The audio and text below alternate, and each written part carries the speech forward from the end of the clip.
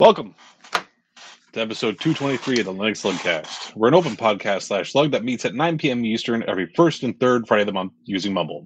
We encourage anyone listening to join us and participate on the podcast. Check out linuxslugcast.com for the server details. And I did update the server details to the new Mumble server, Danny's server, so it's got the right one now. If you have any questions, comments, or topics that I to discuss and are unable to join us live during the show, you can send us an email at feedback@linuxslugcast.com. You can check out, we have a subreddit, which nobody checks anymore. Why do I just take that one out completely? No one is checking the subreddit, right? Bueller? No. So we're just going to take that right out of there. We're just not going to talk about it anymore. Gone. All right. So you can check out, what the hell did I just do? Thank God there's an undo. Deleted the show notes. I deleted something. It was the wrong thing. I have a phone right now, and I take a picture of my balls. I don't remember what that was about, but that's fucking hilarious. There. All right. So forget about the subreddit. We do post most of our stuff to Lemmy. We have most of our conversation on the Matrix channel. We have a YouTube channel, and we have a PeerTube channel. Links for all of those can be found at linuxslugcast.com or in the show notes. I'm your host for this evening, Honky Magoo. With us tonight is Eric. Good evening. Joe. Yep, I'm here. Jackie. Present. We need to get Jackie's name. We just changed one of them to Jackie, so I don't. Lugbot. Yay. Minix. Danny. He's never sounded better. Okay, I'm here. Oh, hey. Hey, what's up? Lugbot talks and you.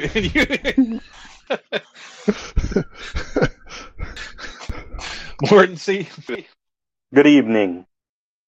And Netminer.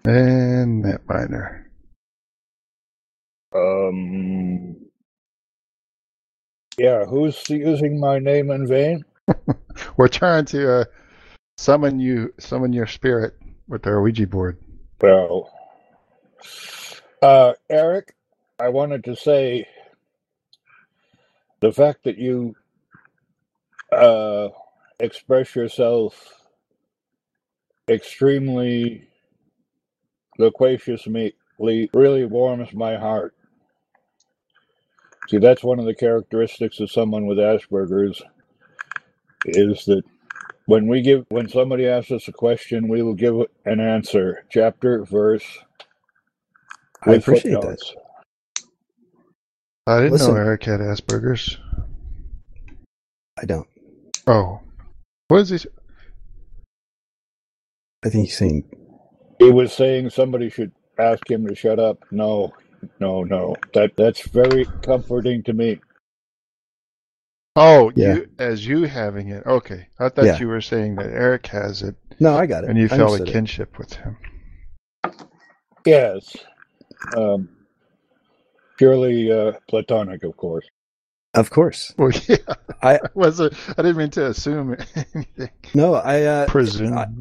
I don't know how, but I have been friends with a number of people with Asperger's and other sort of, I don't know how to explain it. Like, I've always been maybe drawn towards people that have neurodivergency.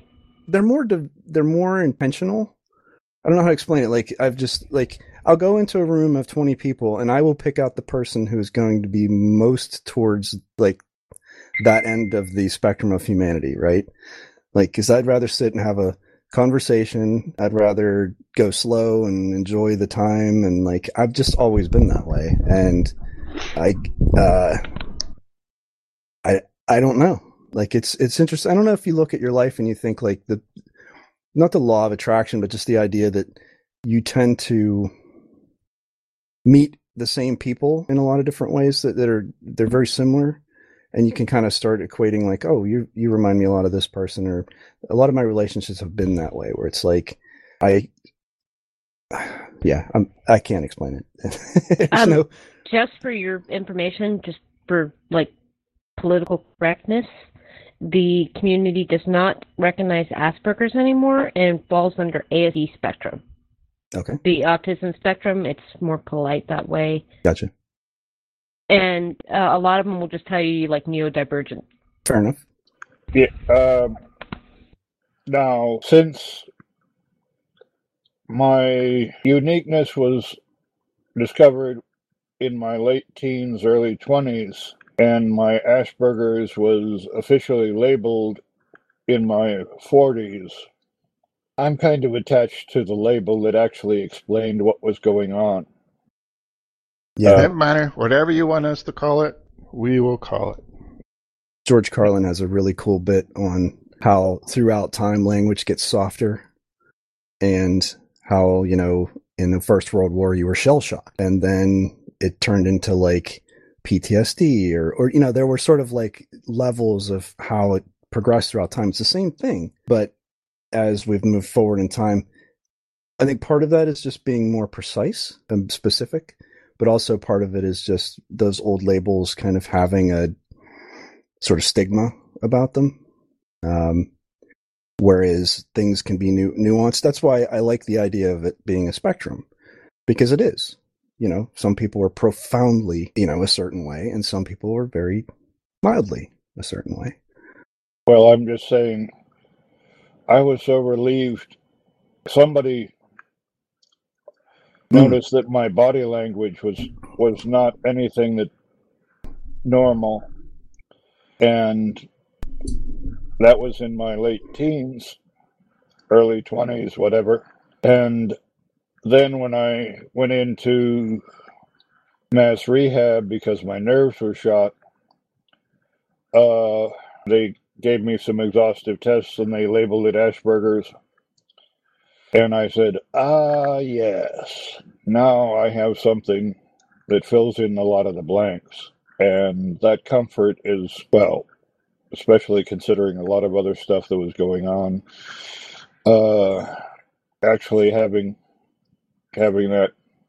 Also, you got to remember, I grew up in the time of stewards and stewardesses and actors and actresses, and when you could actually, you know, the labels hadn't been PC'd so much. Yeah. And, you know, the Asperger's in me likes those more precise labels. What have you guys been working on? Joe has headphones. What about you, Jackie? JC's been having me help him with his stuff. He's doing audio video. So he's been recording, and he has to finish his project. He has to give a 3-minute podcast speech on the tools for robotics team. Is he becoming a TikTok influencer? No, he's kind of done with that. He barely uses. I think he likes programming, but he likes his robotics and his coding. Nice. And way to go. He's got they've got their only tournament is next month. And right now he's the only boy on a 6. The rest of them are the 6 other 10 members are girls. Really? That's weird. That's why he joined. Yeah. No, actually, he just remember, he's got sisters that are older. He's kind of like, I'm done with this shit. But what was he using to do the audio and video editing? I do not know.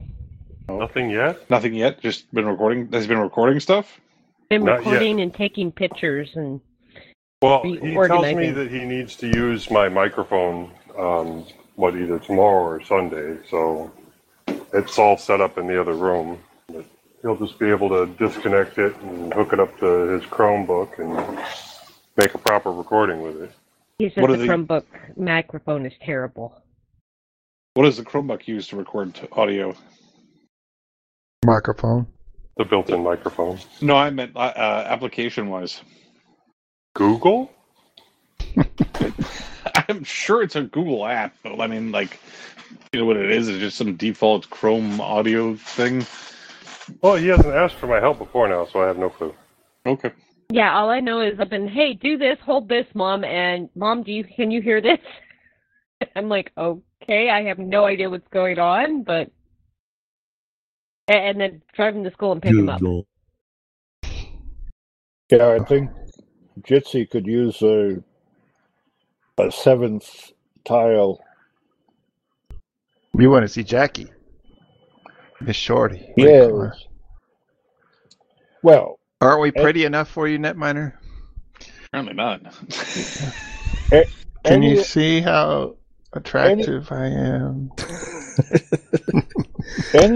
any of the Ms. Shorties would be nice to bring up the class of the place. I can't argue with him, you know. Although I did stay extra rugged for you today. By the way, Morton C., I've found a particularly Thai way of getting around your escort problem. Your fiance doesn't like you being escorted by women, and the guys are working. Yeah. Well, clearly you need to hook up with. You need to find a ladyboy as an escort. I'm sure she'll love that. Oh yeah, there you go. Best of both worlds. I think that Oriental magic. that is some solid problem solving right there. I think it's a great idea. Yeah, she did tell me. Thinking outside the box. Everybody talks about this trance stuff as if it was brand new. In Thailand, it's been going on for, I don't know, hundreds In of a lot years. of cultures. Mm-hmm. Yeah, there's references to it back in the Roman Empire. Yeah. All I India, know don't they have a is whole cast? There's just lady there are boys. some very convincing boys out there, I can say that much. Where And you just- there are also the American Indians had. Thumbs up for me.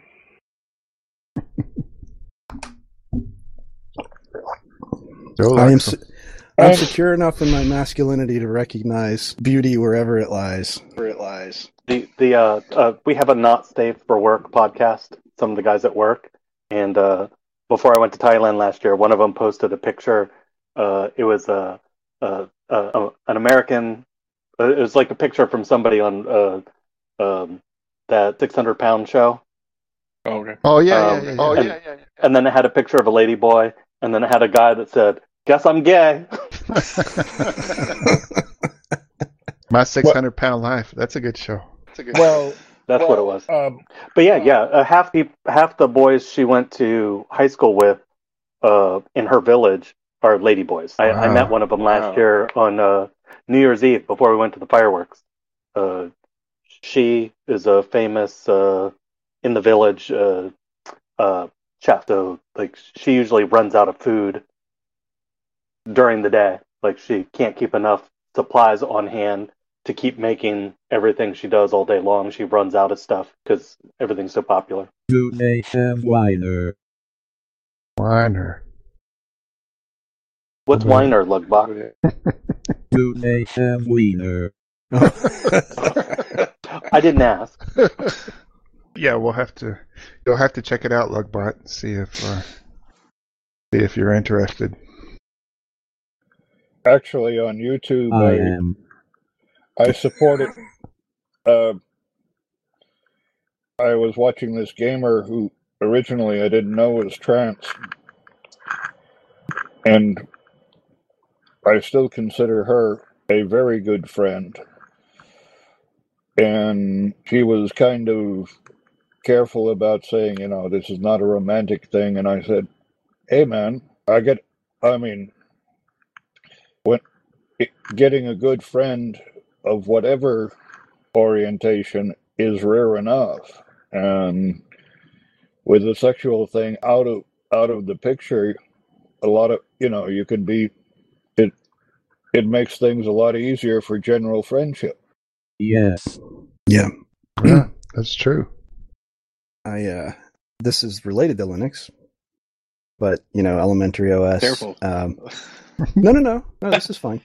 But I knew Daniel. Well, now it's Daniel. All right, back to Linux.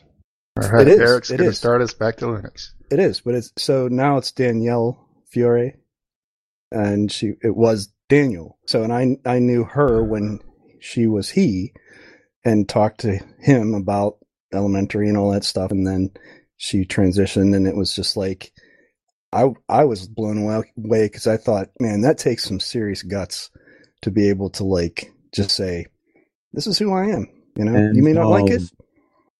Well, I was very careful not to use that word. Thanks, Lugbot. Balls. And I just interviewed her last month, and yeah, Yeah, she's great. been on Midcast a couple of times. Yeah, So that's She's awesome. Elementary OS. Is she the main dev? Yep. Yeah, she's great. And You use that, and don't you, honestly, as a woman, she is. I don't even remember the male part of her. Like she is a woman now, which is kind of amazing. So I on YouTube, I get a lot of Filk music. You know, there's a whole series. Originally was put out on cassette tape, and I What believe kind of music? Filk. Filk? What is that? Fantasy folk. Yeah, science That's what, fiction folk. Oh, I've never heard of that. What is his name? That's on Midcast who does that. you mean Moss? Moss, that's it. Thank you. Yeah, and one of the stars there was evidently transitioned way back in the well, it's cassette tape time, so it's dark ages nowadays. Although I can recommend Band from Argo as great Trek fiction. That's part of the reason I really enjoy being on this show, besides just hanging out with you guys. And listen, I said before we started recording last week, I listened back to the first like close to an hour, and I probably spoke for 30 minutes of that 60.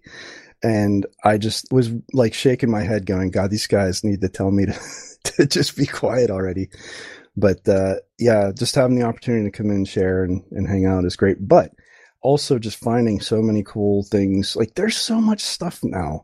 Like everything that is now on a streaming service that is like a legacy piece of media, plus all the new stuff that's being created.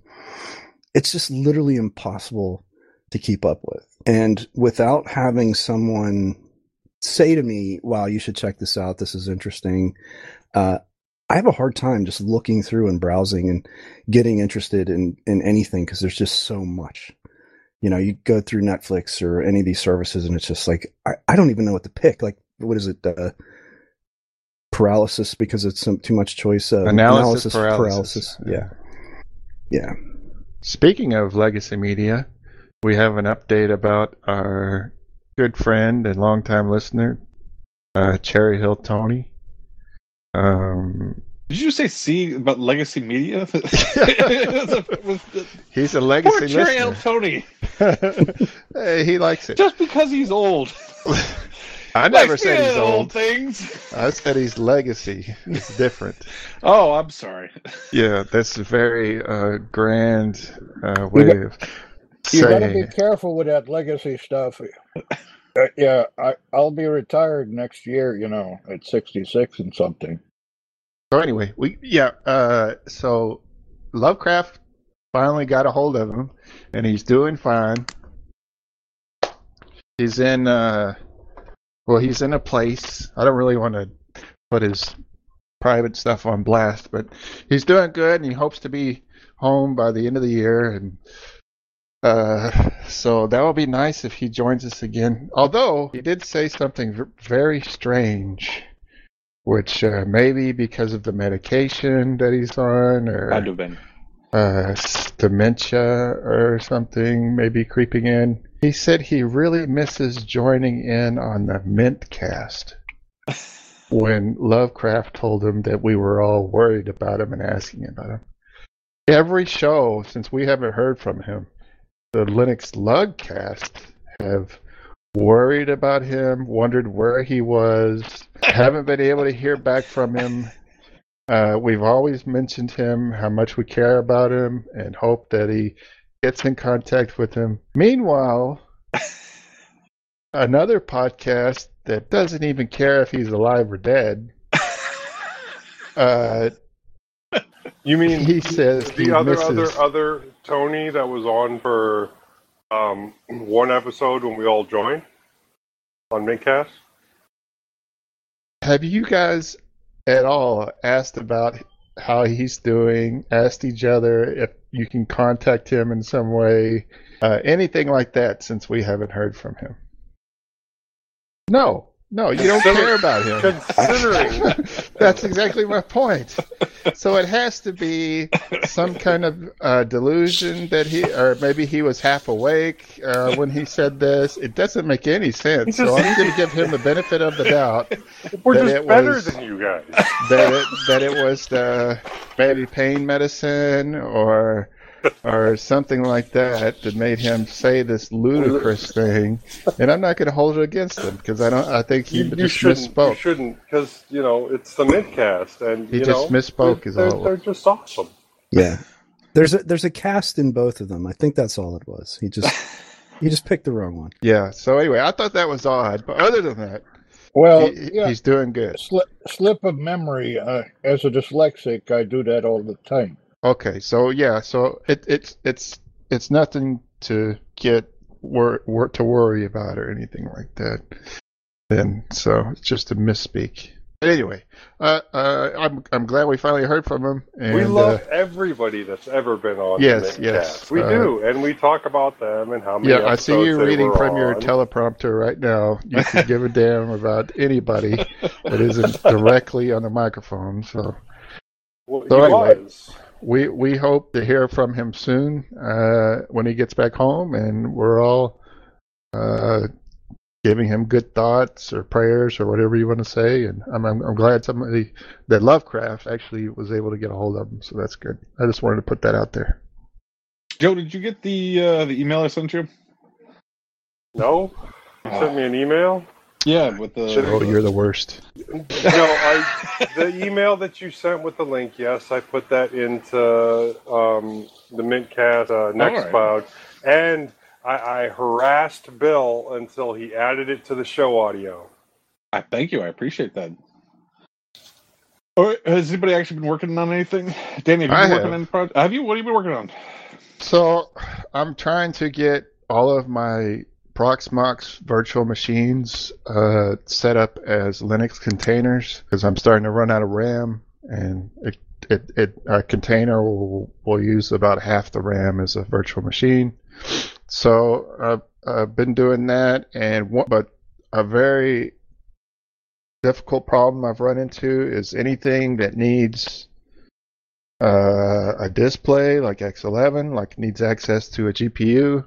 Is hard to get through a Linux container to use the GPU. So I was trying to move WebTop. You remember that Docker container where you have a desktop and I got it running, but when I try to log in, I get all these errors in the logs about X11, blah blah blah, this and that. And so I looked it up, and a lot of people say the same thing. That trying to access the GPU through a Linux container is not the easiest thing to do. So anyway, I'm still working on that. But I've moved some things to the Linux containers out from the VMs, and actually saves quite a bit of RAM. I'd like to try that running a Linux container on the Lugcast official VPS. I think that would be fun. Also, we need to access the VPS somehow. Mortensen, did you decide on a way that would be best since you said Google doesn't offer that sign-on service anymore? I figured just local accounts and everybody get a 256 or 512-bit RSA key. Yeah. Public key. Yeah. Well, that's what I was going to suggest. Just everybody use their public key to get on Connect. If you didn't have any other ideas. Yeah. No, that was about it on my ideas. Okay. Why don't we do that then? Without the Google setup, yeah. So you have the address you gave us. Yeah, and the SSH should just be SSH user ID at the host. So I guess just give me your keys, and if anybody needs help creating keys, we should document all this. So as we do stuff, document it, how we're locking it down, no direct root login. Now there's a. I thought I made a. Did I make a room for us to talk about it on? Yeah, Lugcast Lab. Okay, yeah. That'll be good. Are you going to set up sudo permissions or? Yeah. I wasn't going to go full blown security, giving you specific commands that you could run with sudo. I was just going to allow everybody to issue to root. Just That's fine. I'm sure at some point we'll limit that down to working on the containers and not on the whole system. That sounds good. Just because that should do it that way. You don't want me accidentally nuking everybody else's projects? Yeah. I wouldn't do that. On purpose. I thought it was the prod server at work. Sorry. I didn't mean to RMRF. Yeah, no Core Wars. I've had a small project, but I don't know if you want to hear about it since it's not really Linux based. Is it tech based? Yes. Okay, let's hear about it. Well, I picked up a 7-inch screen on Black Friday from Amazon. It was really good price, so I picked it up. I 3D printed a frame for it, and I took it to work, and I took an adapter with me, USB-C hub, so that I can hook it up to HDMI and power, and it will implement DeX on my phone. So I've been using DeX on a little 7-inch screen just to test out DeX more without, taking over one of the giant monitors next to me. Now, is it just so? When you say a screen, is it like a portable monitor? Or yeah, portable monitor. Okay. I'll see if I can. Yeah, I will look it up. I'll post that in the show notes. So where'd you get it? Oh yeah, Amazon. Was it a Black Friday deal? Yeah. So I read about this when I got my tablet and was trying to understand how DeX worked, and it sounded like whenever you're using a device and you plug in any kind of external monitor, then you have... Did it? No? Okay, I'm getting the finger up. Yes. In most cases it will, but there is one circumstance that I've come across where it will not, and that is using DisplayLink. I cannot get DeX to work over DisplayLink. And I have a USB 3.0 monitor that I wanted to use because it's like a 15.6, and I could not get DeX to implement on that. So what's the connection you're using? Now it's HDMI. But on the other one, it's a USB 3.1. But what is the cable, though? One end is HDMI and one end is... No, for that portable monitor, it is USB 3.1 DisplayLink technology. Okay. So it would be an OTG cable to a USB 3.0 cable, the Gotcha. USB Micro B. And that while I could get output to that monitor, it would only mirror the display. When she walked in, the way the headset was on her head, and the microphone was up, it looked like she had an antenna. Yeah, a little bit. Looks like you have an antenna.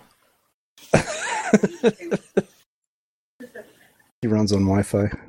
But yeah, over HDMI, everything that I've been able to hook up over HDMI has worked that way so far. Or USB-C, any USB-C monitor that I hook up, that implements DeX. Okay, cool. I have a little... Yeah, I think it's about a 7-inch USB. I mean, you can use mini HDMI, but you can also use USB-C. So, Minix, you look like you're seriously concentrating, like very hard. I'm going to try to distract you. I'm sending my my key to Mornsey, yeah. I might be completely redoing my server It's got a lot of cruft on it. It hasn't been reformatted in a long time, and I want to switch from the SSD to an M.2. So I don't know if I'm going to be sending my key right now because it could change. I guess I could force it to use the same key. I don't know if it'll attach in Element or Matrix. I'll try it.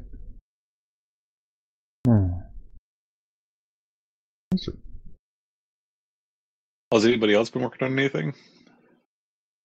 I'm just been studying Diet Pi. It worked.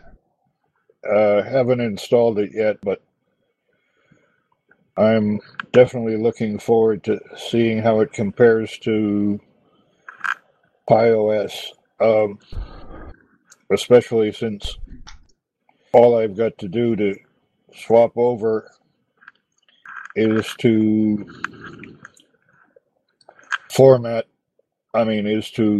install it to an a USB 3 SSD and plug cold swap it from my Pi 4 to which is running now PiOS, but I just unplugged the one SSD and plug in the other one, and I'll be able to use Diet Pi and eventually XFCE, which is my preferred desktop anyway. You just jump right in. Diet Pi is pretty self-explanatory, and even if you just put it on you want to test it out, put it on if you have any micro SD cards. It doesn't take a lot. I mean, you get a simple like 16 or 32 micro SD card, just throw that on there and jump in, and it'll go through, run through the initial setup stuff and install whatever it is you want to install. And it's quick and easy. Dive right in. And what's the worst that can happen? You screw it up, and you just pop the SD card right out, and you can plug your SSD USB SSD right back in, and you're right back where you were before. That's part of the super fun thing about these the single board computers. Things go wrong. It's really easy to format a new SD card, swap it out, put a new one in, back up and running. No time. Easy to make backups too. Pull the SD card out, and make a copy of the SD card, an image of it, put it back in. You're right back there. You don't even have to do it with SD cards anymore. I mean, the 4, if you're running a 4, then they already have the firmware to boot directly off of USB. Yeah. That's what I'm using is my Pi 4 configured for USB boot. You used to have to jump through a whole crap ton of hoops to get USB boot working, and now it's just out of the box. There you go. Right, so I have to go back and either try to fix, which I don't think I'm going to bother trying to fix my audiobook shelf. I think I'm just going to. So what happened? It got screwed up? Yeah, something's going on with it where it's not working right. So drop your user or something. Won't let you log in. I'll tell you here in a second. Actually, that's what happened to mine. And you set up a separate volume for your books, right? Yeah. So why don't you failed to ping server? Are you using the Docker image? I'm using YunoHost, so I'm just gonna try and delete it off of YunoHost, then reinstall it with YunoHost, then point it back at the where I have the audiobooks. And I mean, I'm not worried about losing where I am. I've basically listened to everything that's on there right now, minus I was halfway through the third of the Altered Carbon books, and really that third book's not as good as either the first or the second, really. The third book, no, I like the third book better than I like the second book. I could see that. Yeah, the first one being great. You know, it's Takashi Kovacs versus Takashi Kovacs, right? And the first one is awesome; it's the best of them. And then it's completely different in the second one, and then it's also completely different again in the third one. And, right. But I do like the third one better, and honestly, I think the third one gets better as it gets farther along in the book. Okay. So, why don't you use the Docker image? I could. Why not just install bare bones? Well, no.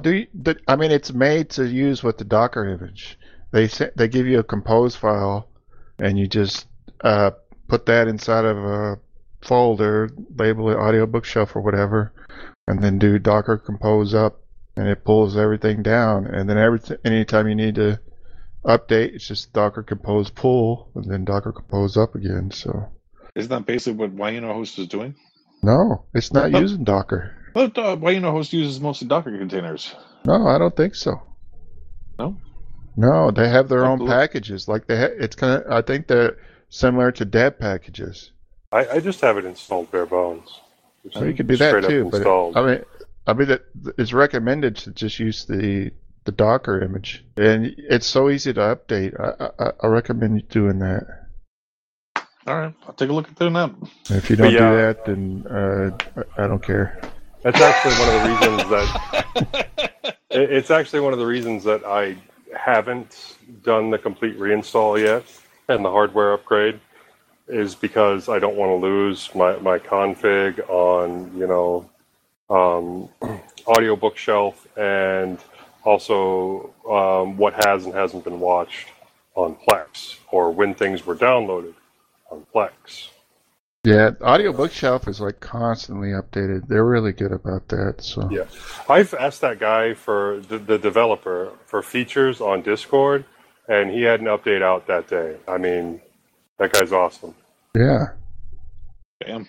On a side note, Reacher Season 2 is coming out. Pretty soon, Yeah, December 15th. I think so. It's based on the 11th book? Yeah. Yeah, What was great was the first one. The first season was based on the first book, but right. they did have characters in it that were from much later in the series. Well, just the one. Yeah. What's her name? Yeah, what's her name? And then now they're doing a book much later in the series. And I guess that's kind of cool considering the issues that they have with the book series itself being, what is it, 24 books long? And Reacher is now like 60 something.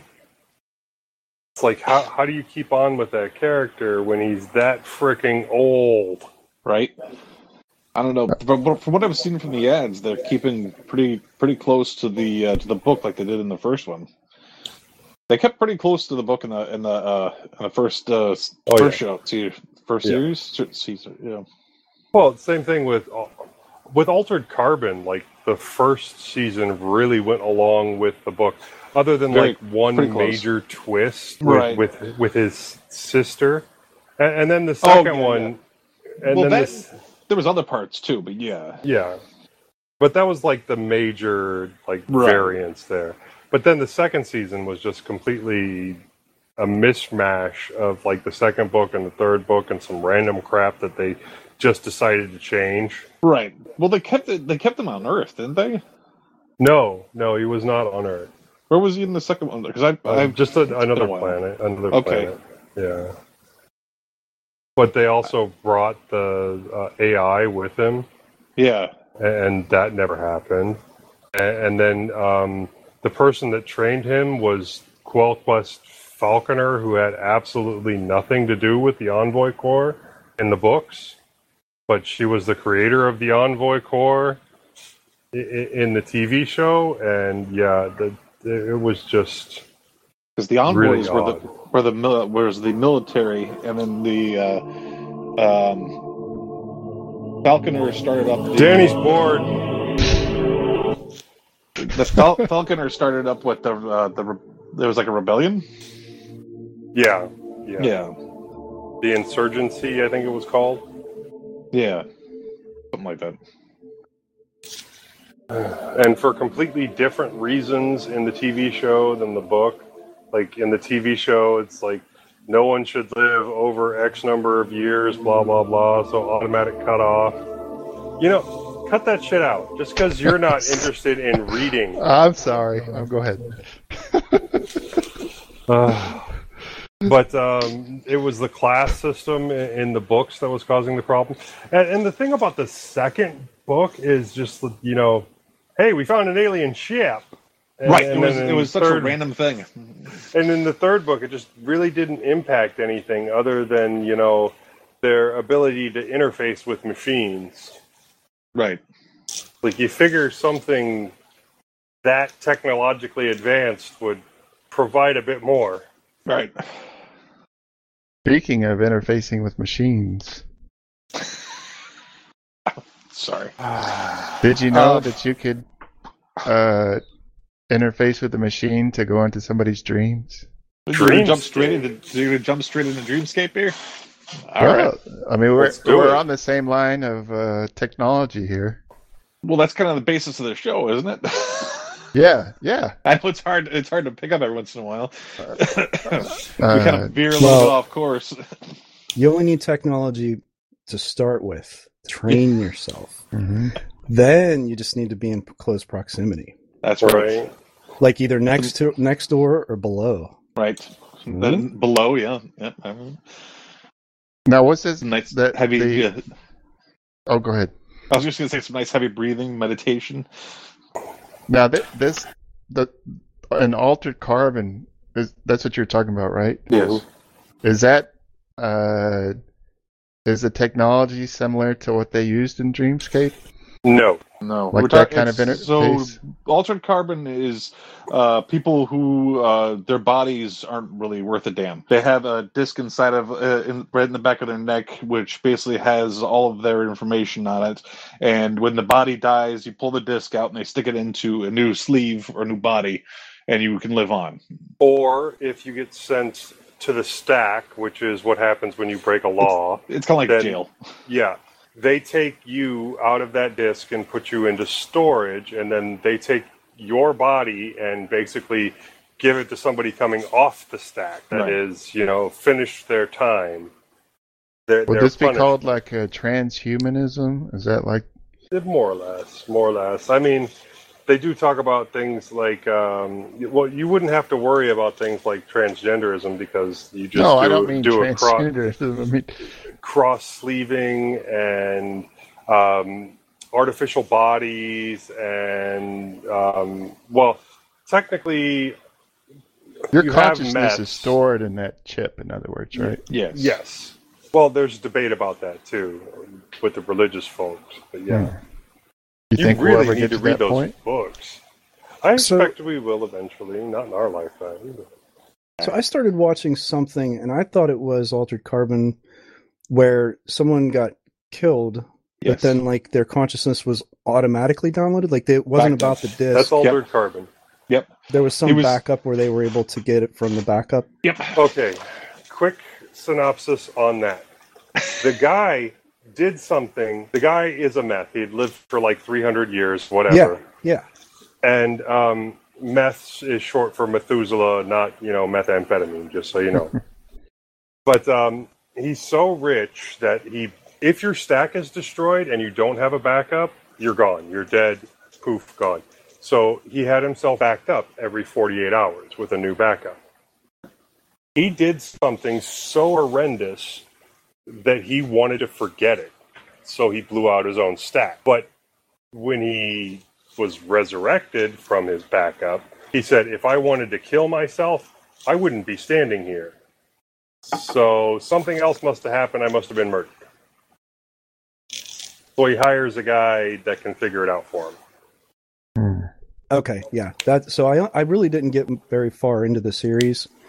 I had the sense, I don't know. I have a hard time with some of those shows. They sort of, because they're coming from this sort of rich universe, and instead of just picking a course and making it entertaining, they feel like they have to do this incredible fan service and try to cram all of the details of a book into the first few episodes.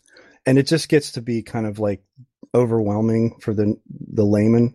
And that was one where I just felt like I had to know so much to even get anything out of it that I was just like, I'm done with this. I kind of felt that they did it really well in Altered Carbon, but yeah, it probably was helpful to me that I had read and enjoyed the book first.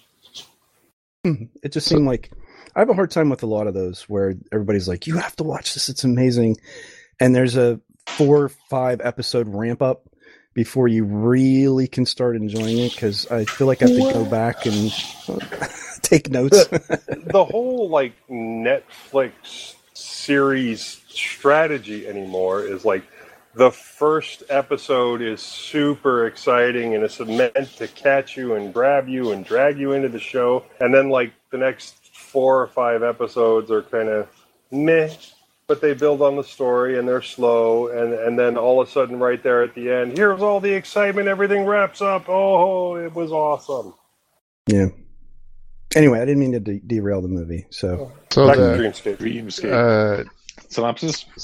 Yeah, that technology is very different, I guess, from Altered Carbon. Is kind of the point that's being made. Yeah, this was more about psychic ability, right? Right. Yeah. So before we start, does anybody here believe in psychic powers or telekinesis or palm reading or tarot or astrology or anything like that? You're all sane then, right? Not in like it's. I don't think it's like got his finger up. Oh. Were you going to say something? You can go first, Eric, if you want. No, I was saying I do not believe in any of that stuff. I was just going to say it's. Go ahead, Mortsy. I read a lot of different things growing up, as a teenager and college age and stuff. Just saturated myself with religion and philosophy and the metaphysics, especially since I make the jewelry. So one of the first things I made was a bracelet with black beads and 2 skull beads, and a necklace the same way with 1 crystal. So I didn't put any power behind the crystal, but if I were to believe in good luck, these are good luck. That's about as far as your beliefs go. Even if it's just the mind over matter thing, when you're looking for positive stuff, you see the self-fulfilling prophecies and stuff. But I also read lots of stuff about the Golden Dawn and Thelema and Israel Regardie and Aleister Crowley and stuff. And Aleister Crowley said, when he was talking about doing high rituals and stuff like that, that there's all these steps you have to do. And he said he didn't necessarily place belief in that, but that if you could do those steps and repeat the results, that scientifically that means that something's going on. What it is, I don't know, but so I don't know. Maybe a little bit. So many people prayed for me and wished me well, and I had anointed oil painted on me at the Eastern Orthodox Church, and I'm alive, and I was told that I had like a 10 to 30% chance of being alive in 5 years. So far everything seems to be. I've gone through all the trouble stuff, and it seems to be okay so far. What were you going to say, Eric? Real quick, I just want to do. When you a while back, you had said that your numbers had started to go back up again, but they said that they didn't see anything. So they didn't see anything new in my CT scan, and I got my blood pulled yesterday. My results came in this morning, and so 2.5 and below is where it's considered cancer-free, but they shouldn't ever be going up. There's things that can cause it, but they shouldn't be going up. So in a year, they dropped from 1.29 nanograms per milliliter to 0.92, and then in a year, and then in 1 month, they went back up to 1.29. So in 4 months, they've gone down to 1.08. Oh, okay. So that was weighing heavy on your mind for a while. Yeah, I could tell. Yeah. I'm glad to see that it dropped. Because you were pretty happy-go-lucky, and then you got that blood test, and I saw your attitude change a little bit, so I'm glad you got some good news back from that. That's awesome. I also had some pain going on, too, so that was concerning. Yeah. Eric, what were you going to say? Oh, I was just going to say, I think a lot of this is an offshoot, like psychic power.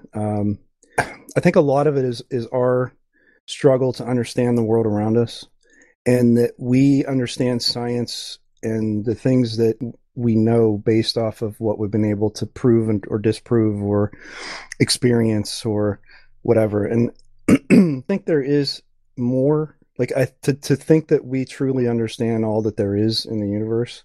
I don't think the more is necessarily intelligent, power or anything like that. I think that there is more that connects us from like a perspective. And I think because I have no better way to describe it, like as, a psychic or an energy sort of level, like I've known my wife for a long time and we've spent a lot of time together, but we are very different people and always have been.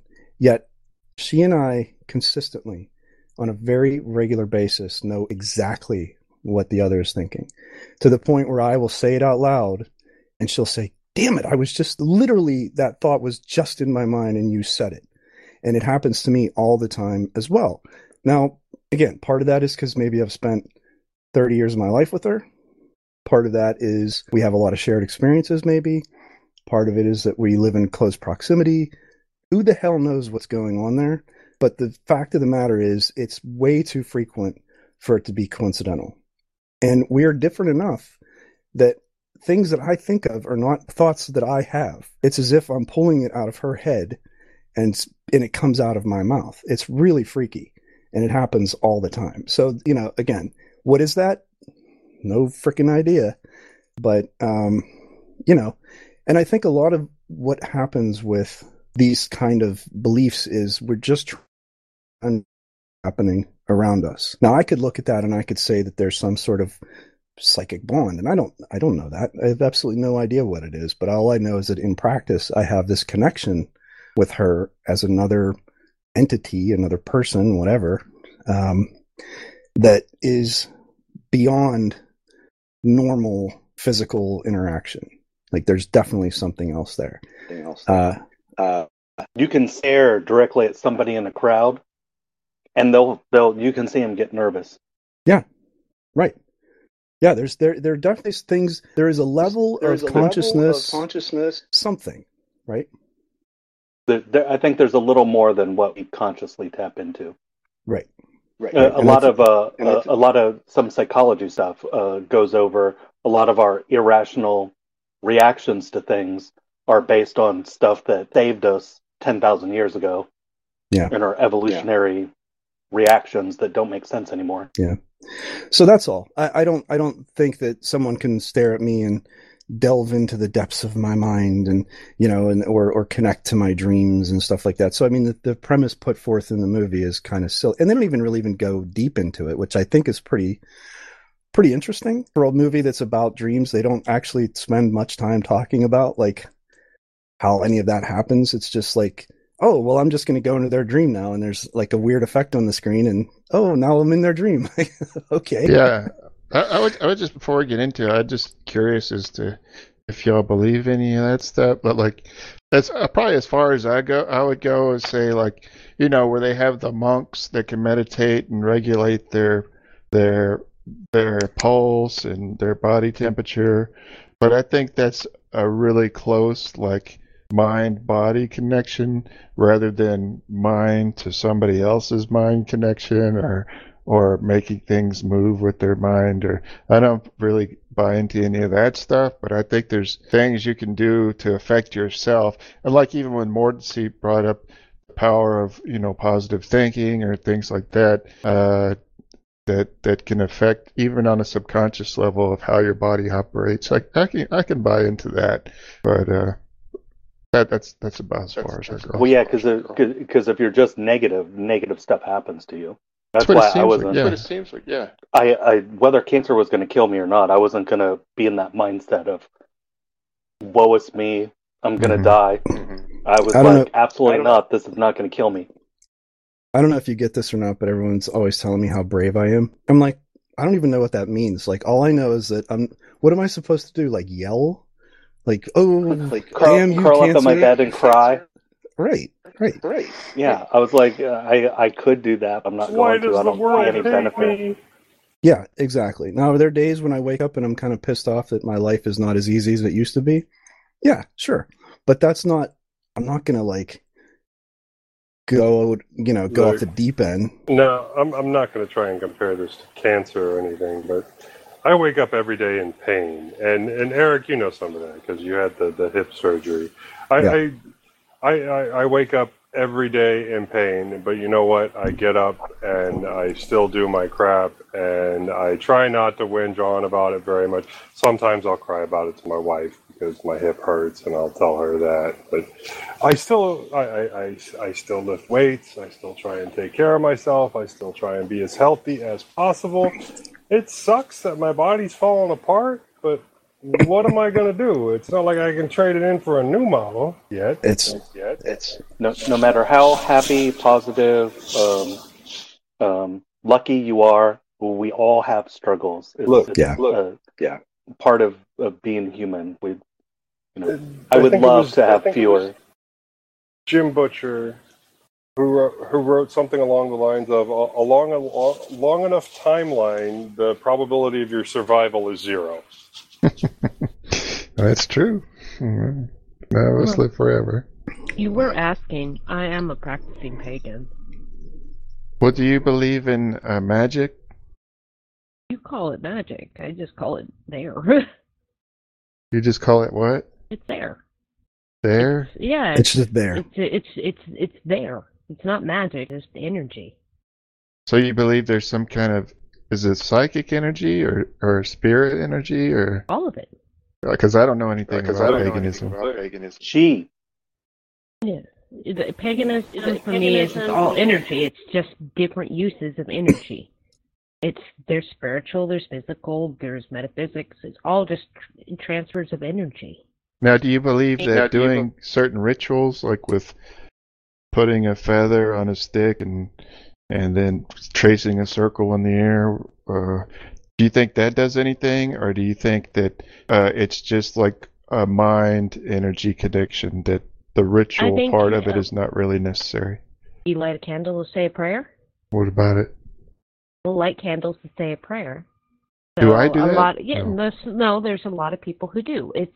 The ritual is just there to help you connect. So, okay. It's not. Do you need it? No. But does it help you get in the right mind frame? Yes. Okay. It's like the incense and the candle. Right. George Carlin asks this question. This is one of his old bits where he's like, do they practice rain dances? And if they do, and it doesn't rain, this whole like line of thought around stuff exactly like that, like rituals and, because how do you... What happened to a friend of mine at her office, somebody put a photo of her with like a eye over it and like some kind of sigils and stuff under her desk. It was like Santeria or something, because they were real jealous of her and didn't like her. And then when they moved offices, she found that picture under her desk and was all freaked out about it. I was like, it's not going to do anything. You didn't know it was there. And, so I've seen people run into this in real life. And I'm just like, if you're not even aware of it, nothing bad has happened. I mean, why would you worry about it now that you found it, I really look at a lot of rituals as it's more to get you in the frame of mind. Mm-hmm. And it's right. She didn't know about it, so she didn't have that worry of it.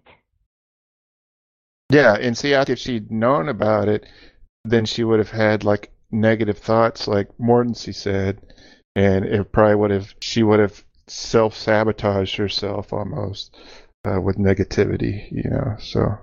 Yep. And I believe like that, like your mind affects your body and your mood and things like that kind of connection. Well, just like spell work, when they call it for paganism, spell work is just prayers. Yeah, you should kind of equivalent to it's about the same. It's the whole idea. You don't need all the fancy trappings to be a Christian. You don't need all the fancy trappings to be a pagan. Mm-hmm. It's just a way to... Yeah, any religion that purports that you need to go through them to reach some higher level, or like that, to me is a business, right? Like that's all that is. It's a source of concentrating power. It's a business. Like any good religion is all about you are connected directly, and it's the practice is about you making yourself better, not contributing to external, if that makes sense. But the only spiritual thing I've ever had twice in my life. Once was when my daughter was born, and just the feeling I had, like, it was just so completely overwhelming. And I'm usually a pretty in control person, and I had no control of myself in that span of time right after birth. Like, I was just, I would imagine that's what euphoria, elation, like I literally, was a different person for that small amount of time. And the second one was when I found out I had leukemia, and I had panicked for about 8 seconds, and then I just had this calm just completely wash over me.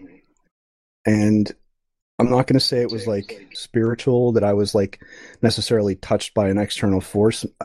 I think it was a lot my own biochemistry and brain and everything, but I just had this sense that this was not going to be the end, and that I knew it was going to be a hard road, but that I was going to make it. And kind of like what Mordency was saying, like, where you just, it wasn't even like a minor matter thing. It was just like, I was so certain of it. Like, it wasn't like I was saying, oh, well, yeah, I know I'm not, the odds are not in my favor, but I'm going to beat this, chin up, haha, stiff upper lip. No, this was like literally something in my mind said, you're good.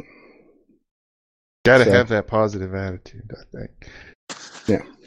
Well, you were asking about tarot cards, and I think tarot cards are it's a tool. Joe and has it's about a buggy lot of beard. It's about using a lot of the tarot cards is great for shadow work. That's I can see his stuff crawling around in there. You got bees in your beard. Eric, all right, you gotta mute Jitsi. Eric.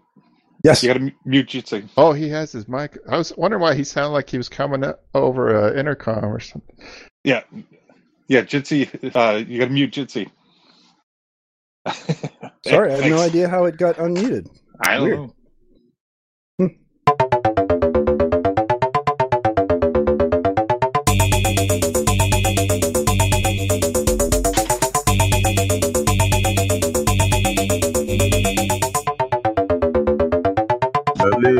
Movie Cast. All right. Yeah, I'll give a quick synopsis. So there is this project. Well, it starts out with the president is having nightmares that he caused a nuclear war, and it's preventing him from doing his job and stuff. And there's this research project that is focused on connecting people.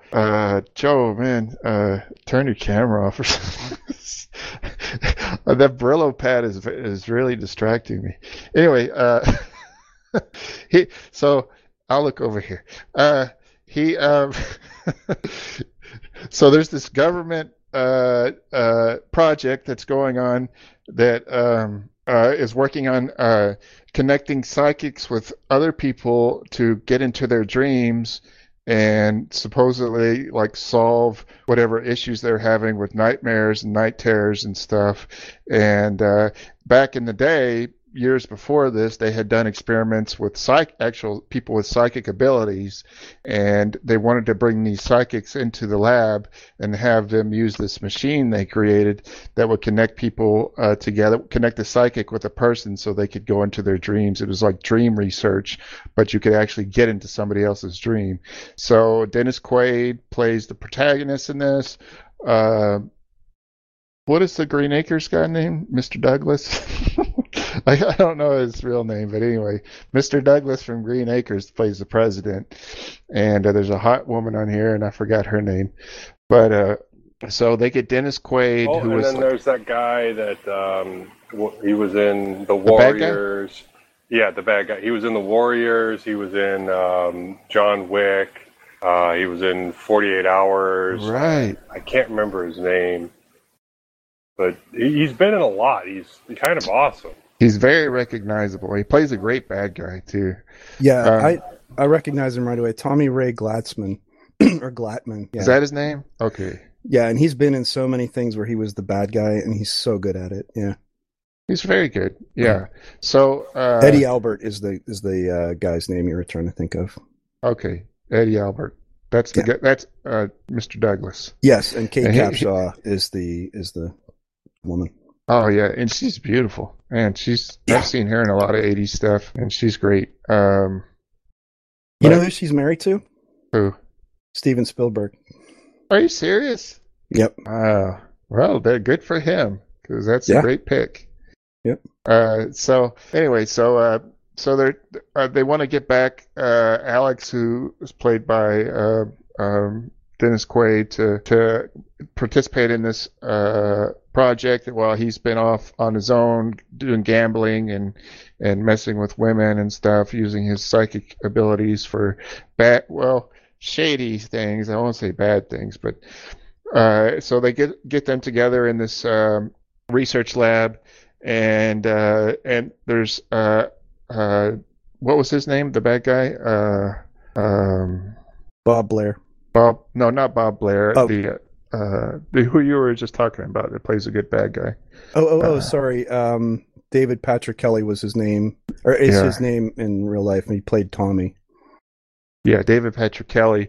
He's also participating in an experiment, and he's a psychopath who killed his dad, and he's part of this experiment too. And so they go through different steps where they're strapped in these chairs, and they have the subject on one side and the psychic on the other, and they're able to connect their minds together and peer into the dreams of the subject and actually affect their dreams and things like that. And so there's a high up, I forget what they said he was the head of, but he's a government official who kind of organized this experiment. You find out later, and what his goal is he wants to create assassins out of these psychics that can kill political enemies or actually kill anybody.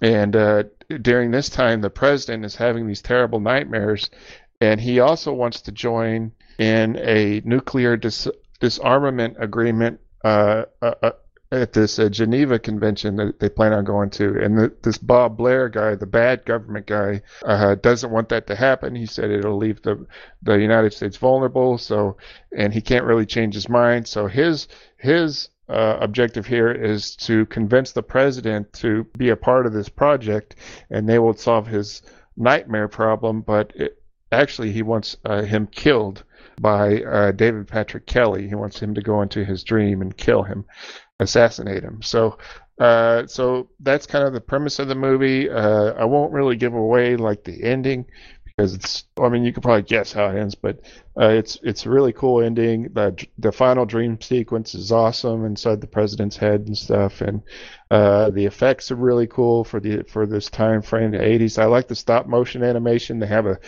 a character called the Snake Man in here who's actually originated in a little kid's dream, and he's depicted as a stop motion animation in this.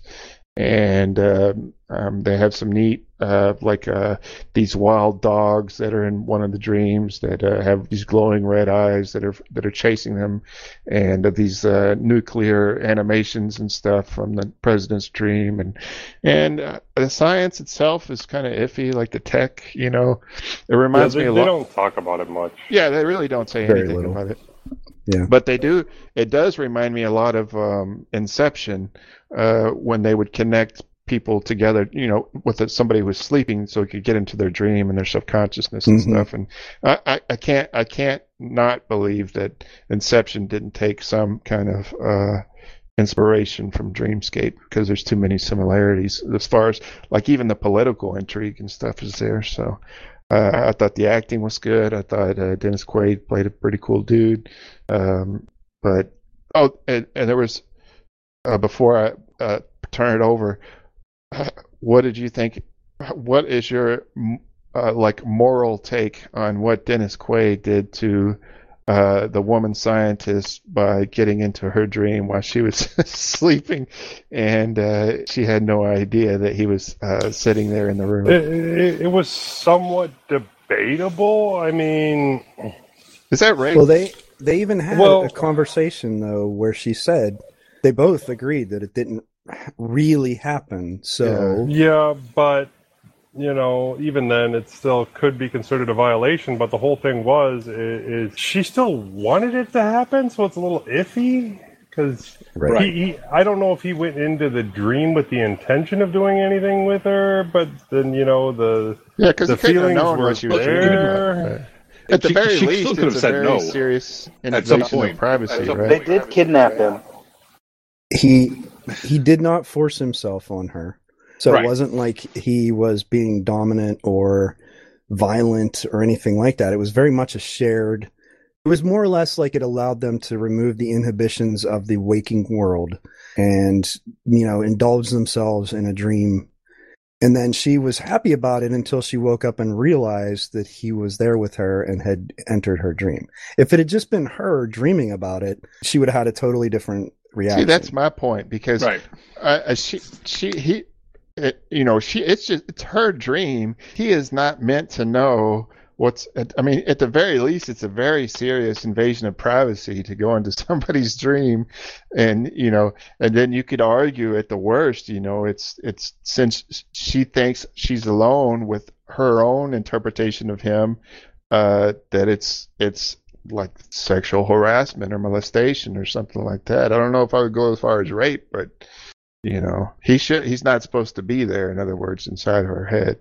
So, but that's kind of what I'm she saying. seemed to is, forget like, about it pretty quickly, That's what I'm saying. So the conversation they had, she was angry, but then they went out in the hall at the stairwell, and she said, well, this didn't actually happen for real. And so Right. like there was that immediate connection of like, well, yes, you did come into my dream. Don't ever do that. I didn't ask for you to do that.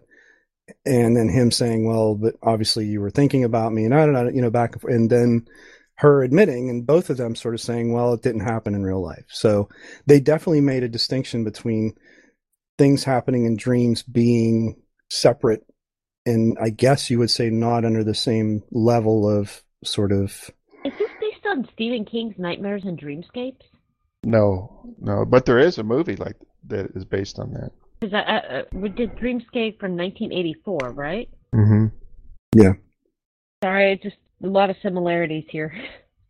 Yeah, I think that it's definitely one of those. There are a lot of pseudoscience. They don't ever really even talk about what's enabling them to do this. I mean, they go through these scenes where there's someone up in the chair, and then the psychic that's going to enter their dream, and they're monitoring the person's vital signs, heart rate and blood pressure, but I mean, there's no like, okay, the neural link is up, and here's what's connecting their minds, and like they never even made any overtures towards like this is how any of this works. It was Right. just And, well, they did mention some pseudoscience about, dying in a dream means you die in real life. Oh yeah, blah, that's blah, right. blah. Yeah.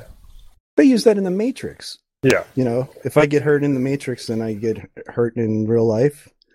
I mean, so a lot of things could be seen as maybe drawing from this. Then you could say this drew from probably lots of other things, and that's just kind of the nature of movies. So this really isn't a tech movie. It's a movie with some tech in it. Yeah, I would agree with that. Yeah. And you know who wrote the original short story? It was Roger Zelazny, the sci-fi author. I thought that was interesting. And also, this was only the second movie to receive a PG-13 rating. The first was Red Dawn. I wonder why. I mean, there's a couple Wolverine! F-bombs. There's a couple F-bombs. There's some violence and gore. I think pulling the heart out of the cop on the train was Yeah, pretty violent. hardcore. Oh, Gore. that was so That's silly. But that's more like Indiana Jones kind of stuff, I put Yeah. into that Temple of Doom. You then did for watch. him- You watched two people die. Mm-hmm. For him to even say have a heart, I just like, come on, really? That was a little cheese. It was so cheesy. So anyway, I give it a thumbs up. What do you guys think? Yeah, it was a fun movie. I liked it. Good It cast, wasn't even- good acting. I was This- doing some reading on it because I didn't watch the movie, and it does say that it does take a lot from Stephen King's Nightmare and Dreamscape short stories. Interesting. The writer did not reference it directly, but a lot of it is very similar. Mm-hmm. I don't know. Sorry, I just like it's like the unofficial. Is what a lot of the reviews are saying. It's the unofficial Stephen King adaptation. I They think have what the it here as being attributed to Roger Zelazny, who wrote the short story and the outline for the movie in '81. But who knows? I think with the people that starred in this, I mean, these are not like no-name actors. Max von Sydow and Dennis Quaid. I mean, Dennis Quaid probably by this point wasn't that famous. Oh my God, Dennis Quaid was so young in this. I know. But Kate Capshaw, yeah, she was in a bunch of stuff. So, and I get the sense that the production value and the sort of the pace of the story, like this would have been a great like date night movie. Like, let's just go, watch this. And the theaters were still popular enough that they needed enough movies to have things playing. Had a little bit of a love story and also some jump scares to get the girl to grab you. Yeah. There you go. Yeah. And it was not poorly produced. Like you said, the animation was pretty decent.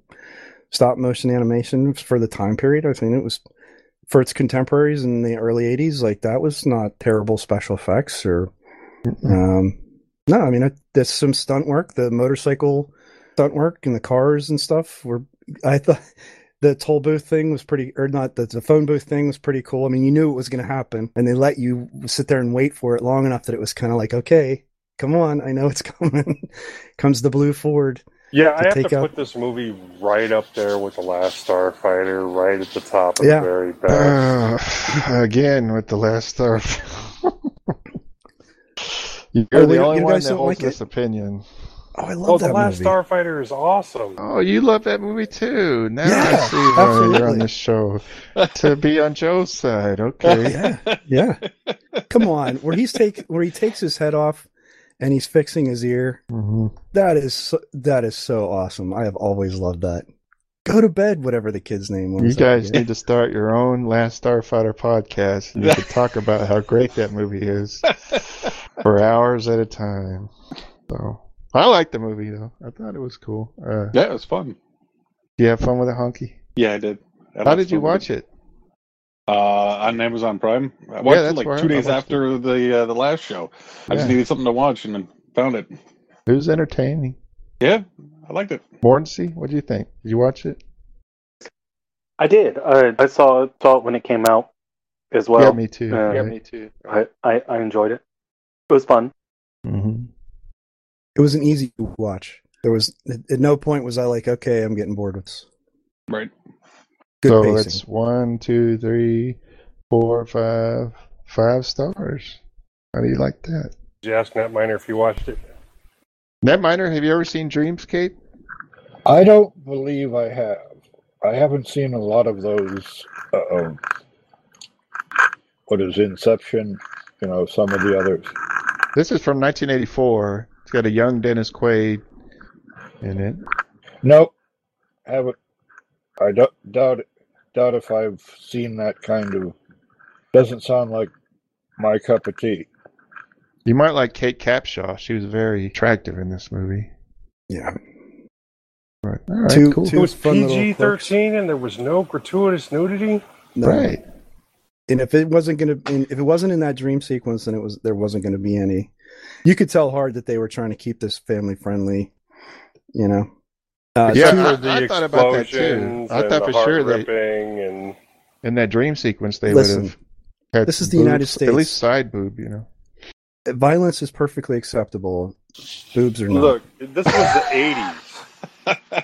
80s. There was gratuitous nudity in everything in the 80s. Well, anything that had an R rating, yes. And it was expected. If you didn't have it, you'd be disappointed. PG-13, you were allowed to do, boobs. You were allowed to do boobs for PG-13. One quick flash is all you were allowed. That's why so many movies had it. Which, by the way, that Bob Blair in the movie, his wife at the end, I wish I could have seen more of her because she was wearing this tiny negligee.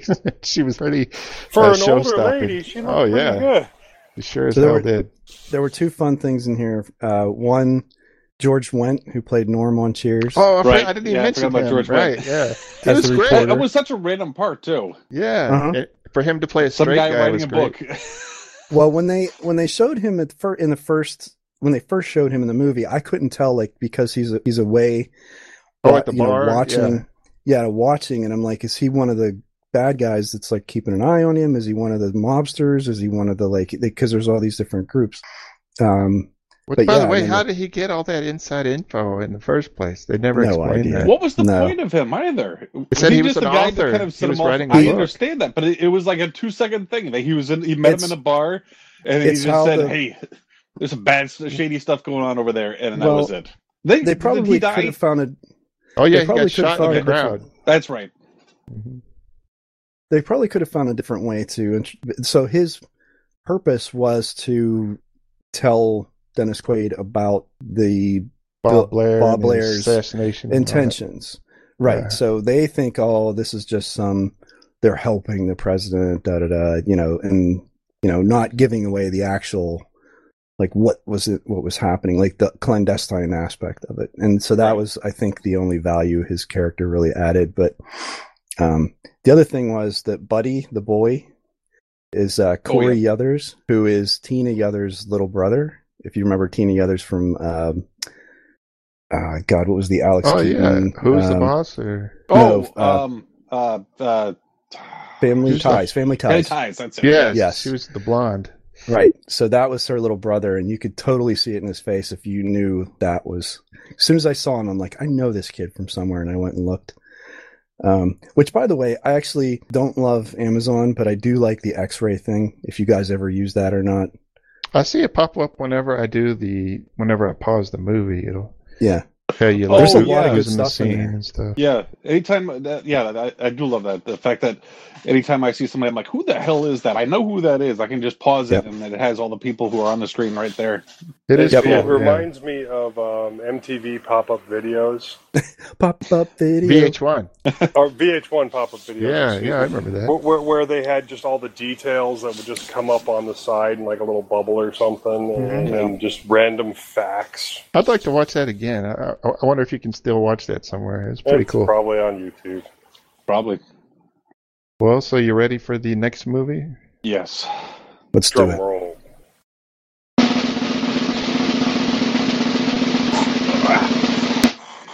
It's Tomorrowland from 2015. Hell yeah! Oh, that Jackie likes that movie. Yeah, I've seen that movie. I've never even heard of it. It sounds familiar. That's George Clooney, isn't it? It's Disney. Tomorrowland. It's a good one. It's Disney. The Disney movie? Yes. The synopsis is, bound by a shared destiny, a teen bursting with scientific curiosity and a former boy genius inventor embark on a mission to unearth the secrets of a place somewhere in time and space that exists in their collective memory. Starring George Clooney, Britt Robertson, and Hugh Laurie. Never even heard of it. Good cast. Hugh Laurie is House. Yeah. That's right, yeah. Also in Blackadder. Well, you also guys know that Tim McGraw was in it too. Yes. Well, they don't say that here, so. It's in the IMDb. Okay. I thought it was well done. Cool. Yeah, I know I've looked at it, but I've just never seen it, I don't think. I am going to also mention that we probably need to start adding more movies in again. Yeah, I added one today. I added a couple of weeks back, a couple of shows back. But I don't want to be the only one adding things, because then you all give me the side eye when it turns out to be a crappy movie that I know nothing about.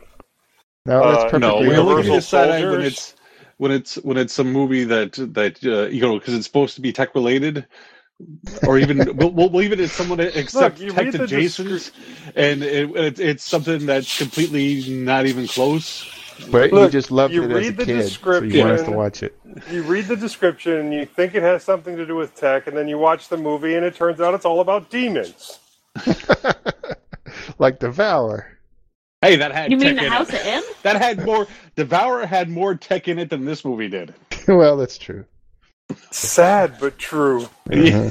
But I would this say movie this was much actually a better. thumbs up. I freaking hated Devour. That was garbage. I'm the only one that I think gave it a star. No, I liked it. Oh, did I liked you? Devour. Okay. Yeah. All right. So I'm not alone in there. Oh, it's got 3.5 stars, so somebody else liked it too. Somebody gave it a half thumb. I like Mortensen gave it a half. Yeah, Mortensen. Sorry, go ahead. Yeah, sorry, I'm just feeling a little under the weather. I don't. Are we going to run much longer? I think I just want to talk about a couple other things, but it won't take long. Just a few links I found interesting on the Lemmy, but other than that, I don't think there's anything I have anyway. Maybe you guys have something. And just holiday stuff coming up for me. I'm fixing to put him to work putting up the tree. Did you know this, Joe? Yes, I did. Were you aware it's of in this? the plan. She's sprung on you right now. But the first thing has to happen is a minimum of 8 hours sleep beginning of my vacation here. And that might take a little while. Well, Netminer, you might want to stick around because I wanted to bring up this story that you've talked about before about the Fed's kill switch mandate on new cars. And it's a story I put in the Lemmy.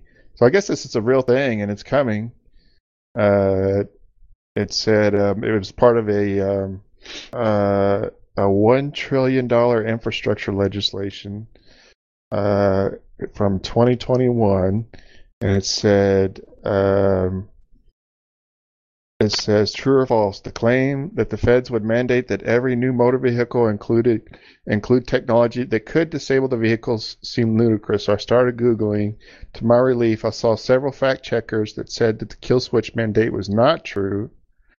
And the reason they said it was not true is because it was not explicitly called a kill switch, whereas the law explicitly states to ensure the prevention of alcohol-impaired driving fatalities, advanced drunk and impaired driving prevention technology must be standard equipment in all new passenger motor vehicles. It's technology that will passively monitor the performance of a driver of a motor vehicle and can prevent or limit motor vehicle operation if an impairment is detected. And this is all vehicles made from 2026 on. So I guess it is. I don't know if you remember talking about that, Netminer. Kill switch thing. But yes. And of course the AI will know better than any driver how he should be driving under all conditions, including slippery roads and whatnot. Yeah, so I think Joe has brought this up before, that the danger here is that if it exists, it can be hacked. And I think that's my concern as well. Not so much that it's an invasion or whatever, but that somebody else could get a hold of, whatever hack they need to do to make sure this, or, like the back door inside the routers and stuff. You guys remember that story. This is kind of along those same lines. So I just remember Netmatter had brought it up before, and so I wanted to include it since this is a recent story in the show notes. So it's so hard to know how to feel about those types of things, because it's absolutely true that the human being should be the one who has the primary responsibility. But at the end of the day, I drive many hours a week on the highway, long distances, and I see so many people who are impaired not because of drugs and alcohol, but because they're on their phone. Oh, that is the worst. They're not paying attention. Yep. And if you had a vehicle that just said, even if there wasn't a punitive approach where it was like, oh, you're going to get arrested, but if you had a vehicle that said, hey, asshole, you keep going over the line, or you keep getting too damn close to cars, or you're not paying attention to driving. Whatever it is you're doing. My car beeps at me. Well, and I think it at a minimum it should do that, right? I mean, it should honestly slow you down. It should do something to get your attention and be like, you may not realize it, but you're really close. And the thing is, on the highway, especially, like we're going 75, 85 miles an hour. Look, there's no room for error. There's no margin for error. Like, you hit me, we're gonna die. I don't know if you've ever driven in Dallas or not, but all of these drivers, their vehicles would just stop. Now, granted, that might be helpful, but these people are psychotic. Look, I almost had a panic attack driving home today from Micro Center because of the... You can ask my wife. She was in the passenger seat. I'm surprised she didn't have her eyes closed because of how bad these drivers were today on the access road next to the highway. Think Atlanta and cut it back by about 25%. See, it's like when I'm behind somebody and I see them driving erratically, I just know they're on their fucking phone, and it drives me nuts, man. It's so preventable. I hate that. The crazy things people do around here to get 2 vehicle lengths ahead, and they're not really getting anywhere any faster. I mean, I see them swerve out of traffic, no turn signal, go 2 cars ahead in an area they're not supposed to be driving in, and then force their way back into the proper lane.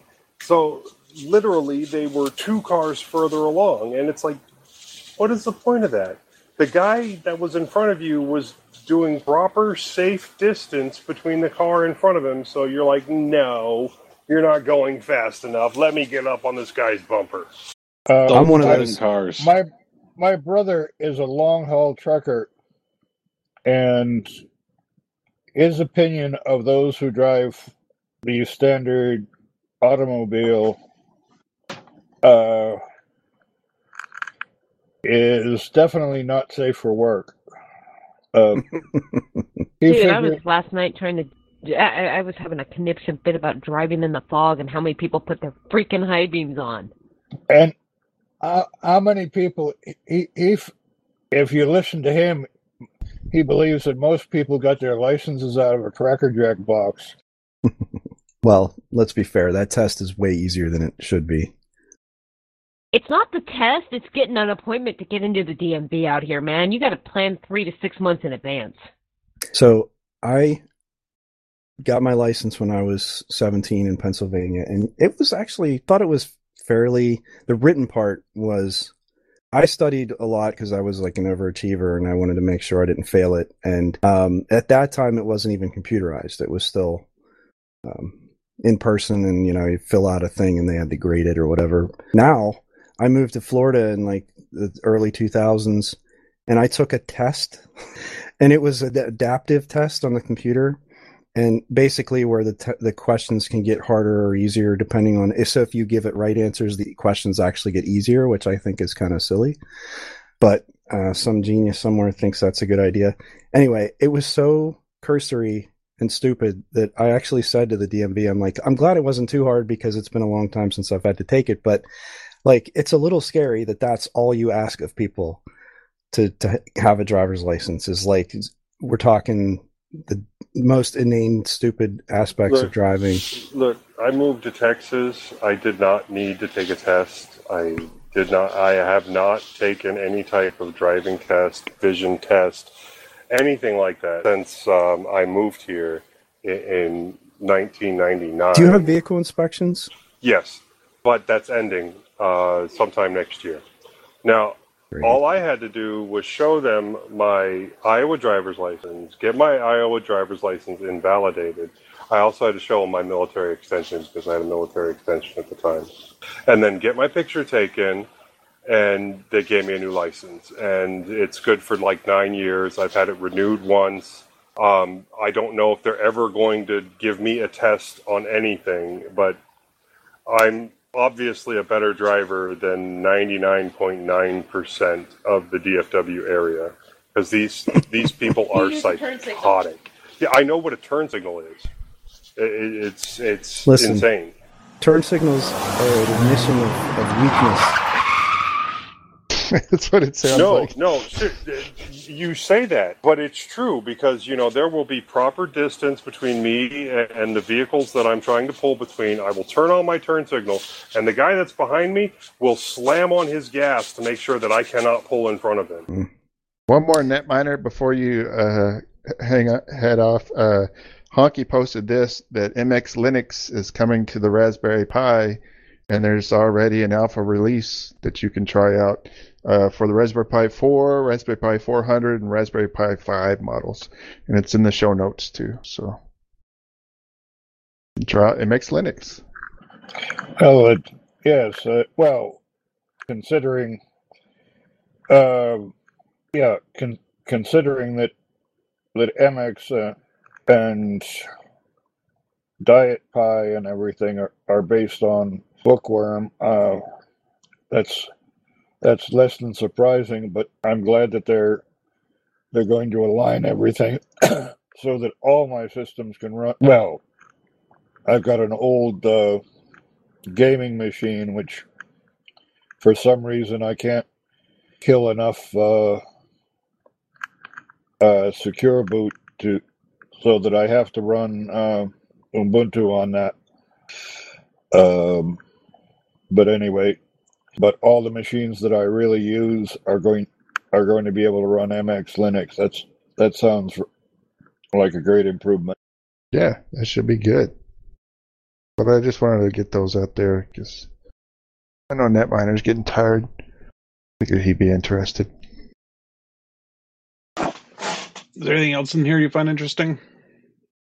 Yeah, I thought this was pretty cool that there's they compared a few gaming-focused Linux OSs to Windows 11 and actually beat them in benchmarks. It's nice. Just really quick. On the new AMD processors? Do they give the specs here? I don't know if they do or not.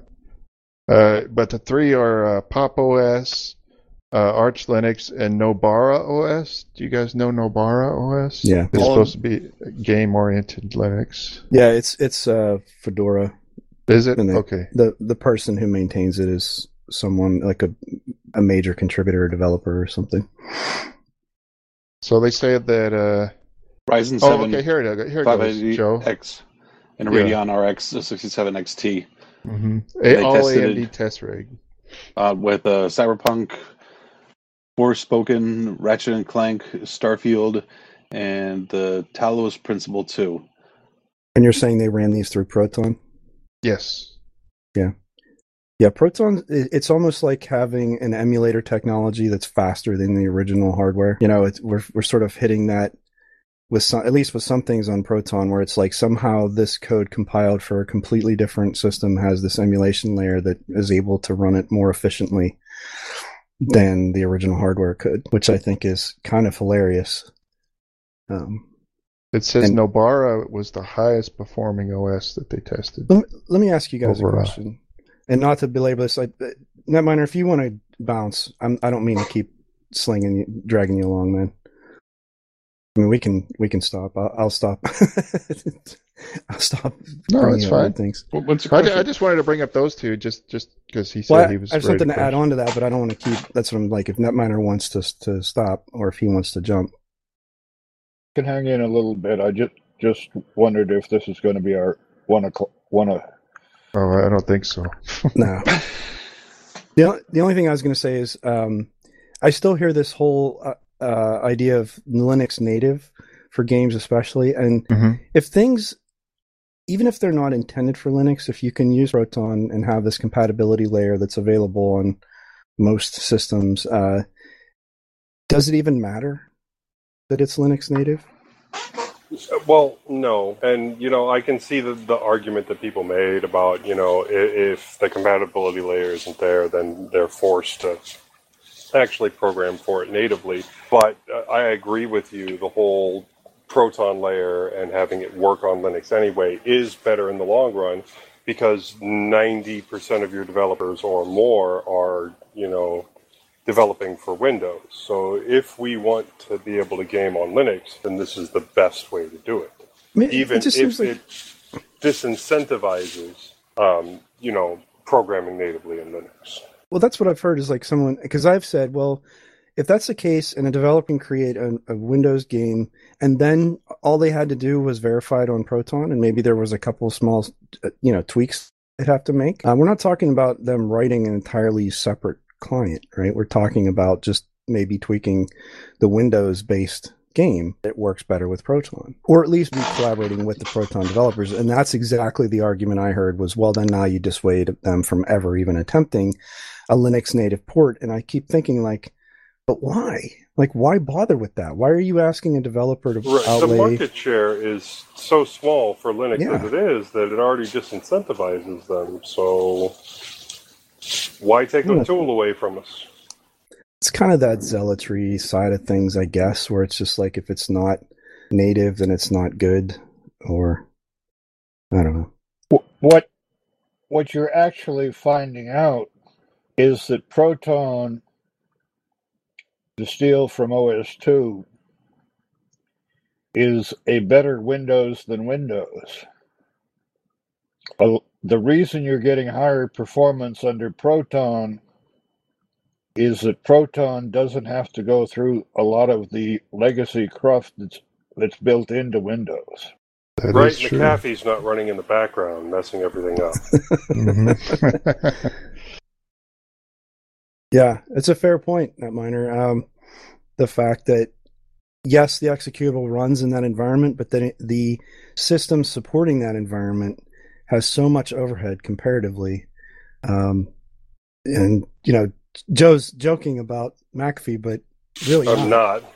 I mean, because I don't know how many times I've had to add exceptions to like Defender and other stuff because it kept screwing with, and it wasn't just games, it would be random software. Like, why do you think this is a virus? And why are you running in the background? There's just such an inefficient approach to that stuff. So that makes sense.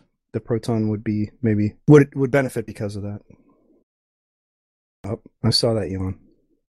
One more since we're on the topic of games. I'll just put them real quick in the show notes. There's a couple of open source games that I thought looked pretty cool. One is called Nave, I think is how you say it. Naeve. It is a... Let me put it in the show notes real quick. There we go.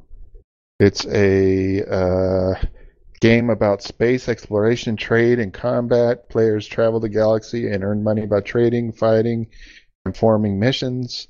And the other one is called Zero K, and it's also open source. And it says drive giant robots, build an army of 1,000 fleas, move mountains if needed, bury the enemy at all costs. It's a real-time strategy game, and those are both in the show notes now. So since talked about games, I'll throw those in there. No Linux Gamecast music? Oh yeah, the Linux Gamecast music. Let's see. Have you tried any of these games, or just you saw them and they thought they looked cool? I just thought they looked cool. Gamecast. But I haven't tried it, so I can't really speak to that. That's enough that. But no, I haven't tried any, but I did watch some videos of not Nave, but the I was just talking about it, Zero K. It looks cool. It's a free and open source RTS game, kind of like what's the one that everybody's crazy about and all the Koreans play? It's where they have the championships and all that stuff. And StarCraft, yeah, kind of reminds me of StarCraft. So you can watch the video. They have videos for both games on there. And they're free as in beer and free as in freedom. So there you go. Cool. But I wanted to point one out real quick that I put in there.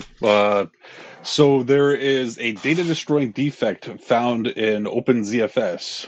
Basically, when the new release came out, they found out that there was a data destroyed bug has been discovered following the release of OpenZFS 2.2.0, found in FreeBSD and 14 and other OSs. So there is a bug in there that is destroying some data. Somewhere in here that explains what the bug is, but the biggest thing is if you are running ZFS, update, because they've discovered the problem, and they should be trying to fix it. But it's in.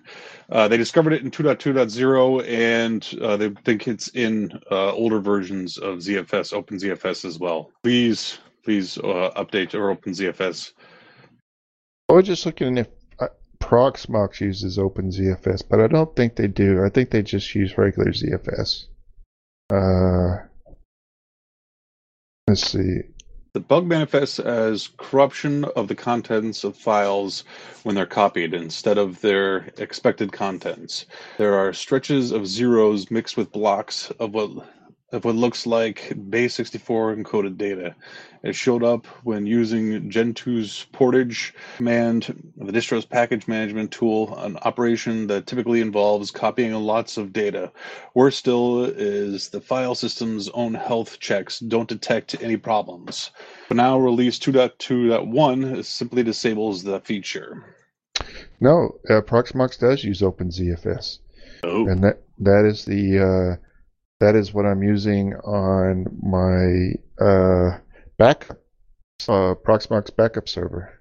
Is OpenZFS. So I need to make sure I'm using the right version. Thank you for the heads up, sir. Yeah, you might want to read this article fully.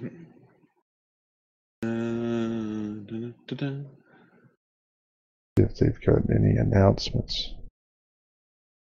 Look that up later. Anyway. Anything else you want to talk about? Well, let's see what else is in Lemmy. Interesting. Joe might find this interesting. OpenWRT has a smartphone USB tethering. No, actually, yes. I was going to say. Did you know that, Joe? No, I did not. I'll put the link in the show notes. Especially if it bypasses detection. Okay, it's in there now. It's from their wiki page, actually. It shows you how to use it. So will it do tethering? I mean, tethering. What the hell am I thinking of? Making a Wi-Fi hotspot by just connecting it through a USB? Yeah, to your router. And so it uses the phone as the data receiver, and then the router as the data transmitter. Do you need to have something installed on the phone though? Let's see. I don't know. I didn't read it, to be honest. It says it uses the native USB tethering. Oh, does it? Okay. So I guess you would just turn like developer mode on and. Yeah, turn on the phone developer options and then turn on the USB tethering. Okay. You know, some phone companies try to charge extra for creating a Wi-Fi hotspot with your phone. Or they automatically slow you down to almost nothing. Right. Now, have you tried USB tethering? Yeah, T-Mobile slows me down, though. Oh, okay. All right. There's a pretty big one in here we can have a nice conversation about, but maybe I'll save it for next time. Well, it's a parents sue gaming companies over video game addiction. Yeah, Jackie wanted me to mention that I use I do use some methods for tethering when we're on the road, and I have used routers for that before, portable routers for that before. Right. But I think I was using something other than the native tethering app. I was using, because you can install EasyTether alongside OpenWRT, and that's how I was using it in the past. That's all I was going to talk about. So what were you using for a portable router? Oh, it was a popular one. I can't even remember it, though. Something 4010? Hold on, let me see if I can look it up real quick. Was it if I can get that to work, that'd be good for long car trips. I'm using a little like a Mi Nano or something, like MII. They make smartphones and routers and stuff like that. Xiaomi, what they call it, like Mi something, Mi Mini or Mi Nano or something. Yeah, I have this other one over here that I've got one of those with OpenWRT on it that I use for all my IoT devices. And it's not connected to the internet. It's just connected to Home Assistant. They have a Mi Coffee Nano Pro. That's a coffee scale. It looked like a small box. So I'm like, is that what it is? It's made there by are so many Xiaomi. portable routers right now that will run OpenWRT a lot more than there were when I first set that.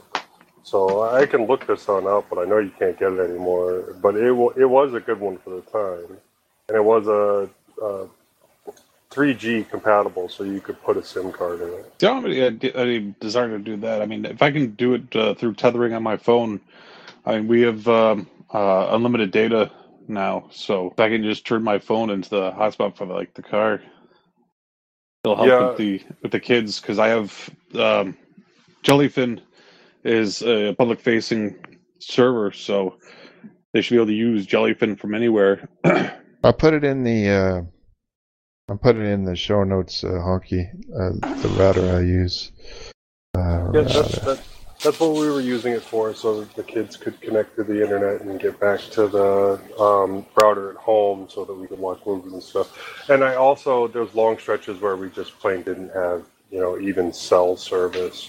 So I also set the router up with a USB stick that had movies on it, and I was able to share that with everyone.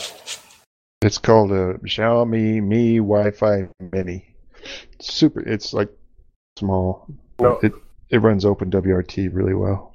The one I was using was the TP-Link N150 wireless 3G/4G, but I had to custom install OpenWRT on it. I had one of these. Good.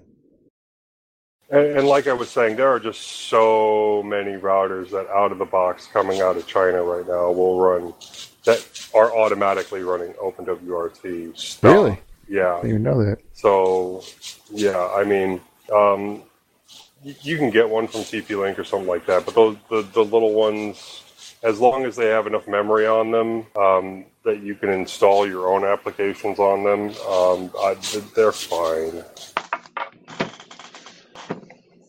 There's this, the company that I had was GL.iNet.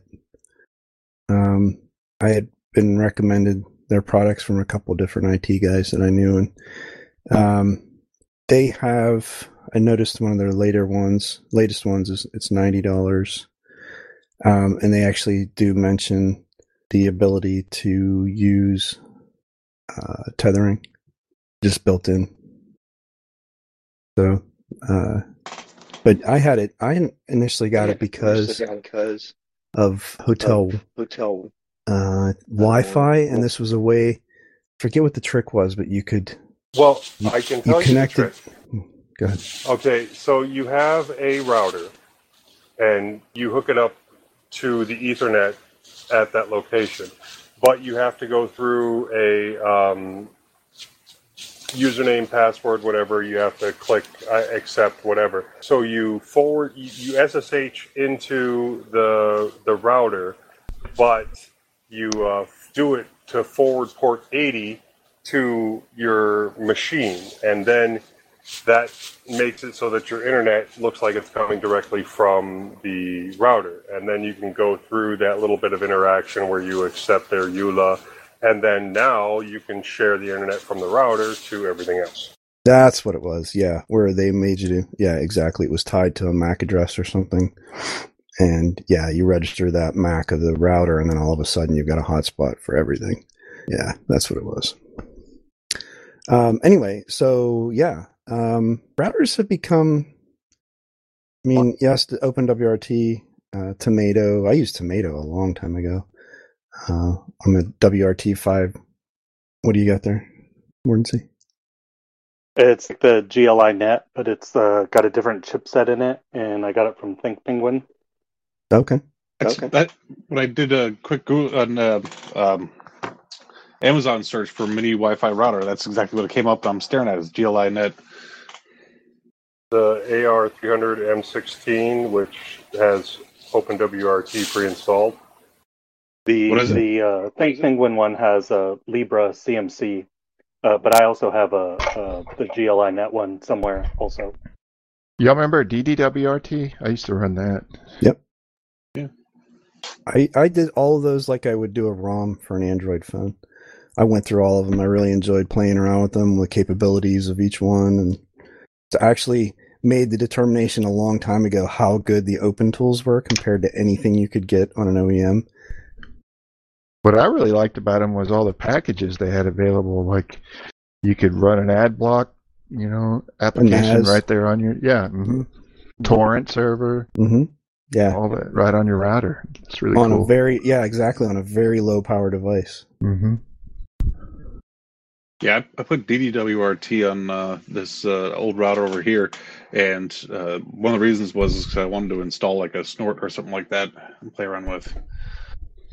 I haven't yet because I think when I put DDWRT on it, I'm not sure how much space I have left on it. Looking at it, I think made me a little bit nervous to add anything else to it at the moment, but I may just brick it. Yeah. Well, that's the thing is I think I told you before is this one I had put DDW. The whole purpose why I bought it a long time ago was put DDWRT on it. I got it on there. I did something and I wound up bricking it, and I couldn't unbrick it, or I wasn't able to unbrick it, and so I had shelved it. It was sitting in a drawer for a long time, and then about like 4 or 5 months ago, I went through and figured out that most of my hardware had gotten so old. I mean, my because I have my own cable modem, and so my cable modem was so out of date that it couldn't. I'm paying for all of this bandwidth that it couldn't do. So I bought a new cable modem, and then I realized that some of the old router that I had was only 10 megabits, and I need to get a gig. So there's going to be bottlenecks right there. So I figured that one was a gig, so I spent some time playing with it, and I was able to unbrick it and put DDWRT back on it, and so nice. Yeah, I was really super happy that I was able to unbrick it. But I was somehow able to get the stock firmware back onto it, and then put DDWRT back onto it again, and yeah, got it up and running. But I'm kind of afraid to try to screw around too much with it after bricking it and unbricking it. And I think while I was trying to get it reset up, I screwed it up again, and then I got it back. I don't know. I remember the old Linksys routers were real, friendly towards installing alternative firmware on them. Yeah, that was Most of them were just really easy to do that, So for a while there, I just bought Linksys routers. 54G. That's it. That's the famous one. That's so hackable, and you can put anything on it. Mm-hmm. I had a couple of them laying around, and I was cleaning out my closet, my tech closet. I had so much stuff in there, and I'm just like, I can't keep it all. So I started getting rid of duplicates of stuff that I had, and I had about 4 of those routers, and I sold 2 of them, and the guy that bought them was so appreciative. He's like, these are getting really hard to find. Yeah, they're great devices. Yeah. He's like, you could just do anything with them, and Yeah, we went through a lot of WRT 54Gs. They were a great device to work with for a really long time. And then, you had so much other things come out that had so much more capacity, throughput. So range was a big one for me. They just didn't have great range, at least in my house with the thick walls and stuff. You could overpower them. You could. No, I did. And even still. Yeah, right. Toaster. The Netgear a few years ago, I don't know, maybe 8 years ago, started putting OpenWRT on all their devices. And the Linksys one was because it was the same hardware they were selling like for Cisco devices, the Linksys, they just paid somebody in China to put a cheap interface on it without all the power, without accessing all the features, so they didn't have to make two product lines. And the FSF started contacting them about how they had to open it up because it was running BusyBox. Oh. They needed to make it available, and whoever contacted them back, the lawyers, pretty much told them, no, go away. What are you going We'll to do? squash you or We're in China. No, it was Linksys, an American company. Oh, okay. But they thought they had paid somebody to write code from scratch, and they had just thrown BusyBox on it with a couple commands I with got you. with the web UI. And I talked to, I forget his name, who's over FSF, the lawyer. Anyway, that's where it all started. So they were friendly because that was the first big lawsuit on routers not complying with the GNU license. Yeah, I think I'm fading. Yeah. yeah, I think. Unless we want to do a 5150 show where you have another 3 hours of snoring. You just recorded snoring? Like the infamous, what was that, a book review or something he did? No, the snoring was its own episode, but he did do a book review from the bottom of a well. Actually, Yeah. half of it was in the bottom of a well. The other half was in his noisy truck. He figured he had he was down there in the having to redig a well. He might as well do something with his else with his time as well. So he was multitasking. He was digging a well and doing a book review. Doing a book review. And Might he as finished well. it up on a truck ride. A very, very noisy truck. We should start a book review series. Do a branch off podcast. Good. Mm-hmm. And we know Danny wouldn't be a part of it because he doesn't read. Well, y'all don't read the same books. I don't read fiction, so. You just read self-help books. Yeah, I just read books from some guru in India that tells me to drink my own urine. Well, you say you don't listen to fiction. you- Have you listened to Kevin Mitnick? Have you read Kevin Mitnick's books? What books does he? Is that the Altered Carbon books? No. No. Kevin Mitnick, he writes The hacker. security books. Wrote. He died last year, so. All right. No. What I thought you think Yep. I'd find them interesting? Yeah. I think, yes, you would find him very interesting. I mean, his first book probably might not be your cup of tea because it's very much him telling a story. But his later books he does use stories, but he explains like anonymity, security, and basically all the tactics that people use to gain access and how like large companies protect themselves. Oh, he was the guy that was banned from using computers and he was sent to prison. Without a trial, Yeah. and without 26 bail for like 2600 magazine always had the free Kevin. yeah, he was in jail for years without a trial and without bail and without anything. He has a really good interview on Coast to Host when Art Bell was still alive. Yep, I remember listening to that. You remember the other that? night. Yeah, it was great. Yeah. He had some good interviews on Hack 5 Oh yeah. back when they were first in the studio. Good old Art Bell. Mm-hmm. Oh man, I listen to that all the time. True story. I listen to Coast to Coast every single day, every night. Oh yeah. Classic. There are 3 or 4 stations that are on just open radio broadcasts over the internet. I'm trying to think of Shoutcast. There's like 3 or 4, and I listen to Coast every single day when I'm going to bed. And it's all those crazy like 90s UFO stuff. I listened back in the 90s too on AM radio when it would drift in and out. You know, you'd be listening to something, really enjoying it, and it would drift out. You're like, damn it.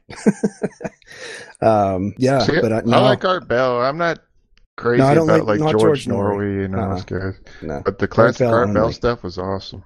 Only Art Bell, yeah, because he was such a nut. Yeah, They didn't there end up was- moving to the Philippines and marrying like Mhm. somebody that could be his granddaughter. His wife died. His wife died very sort of tragically on him. Mm-hmm.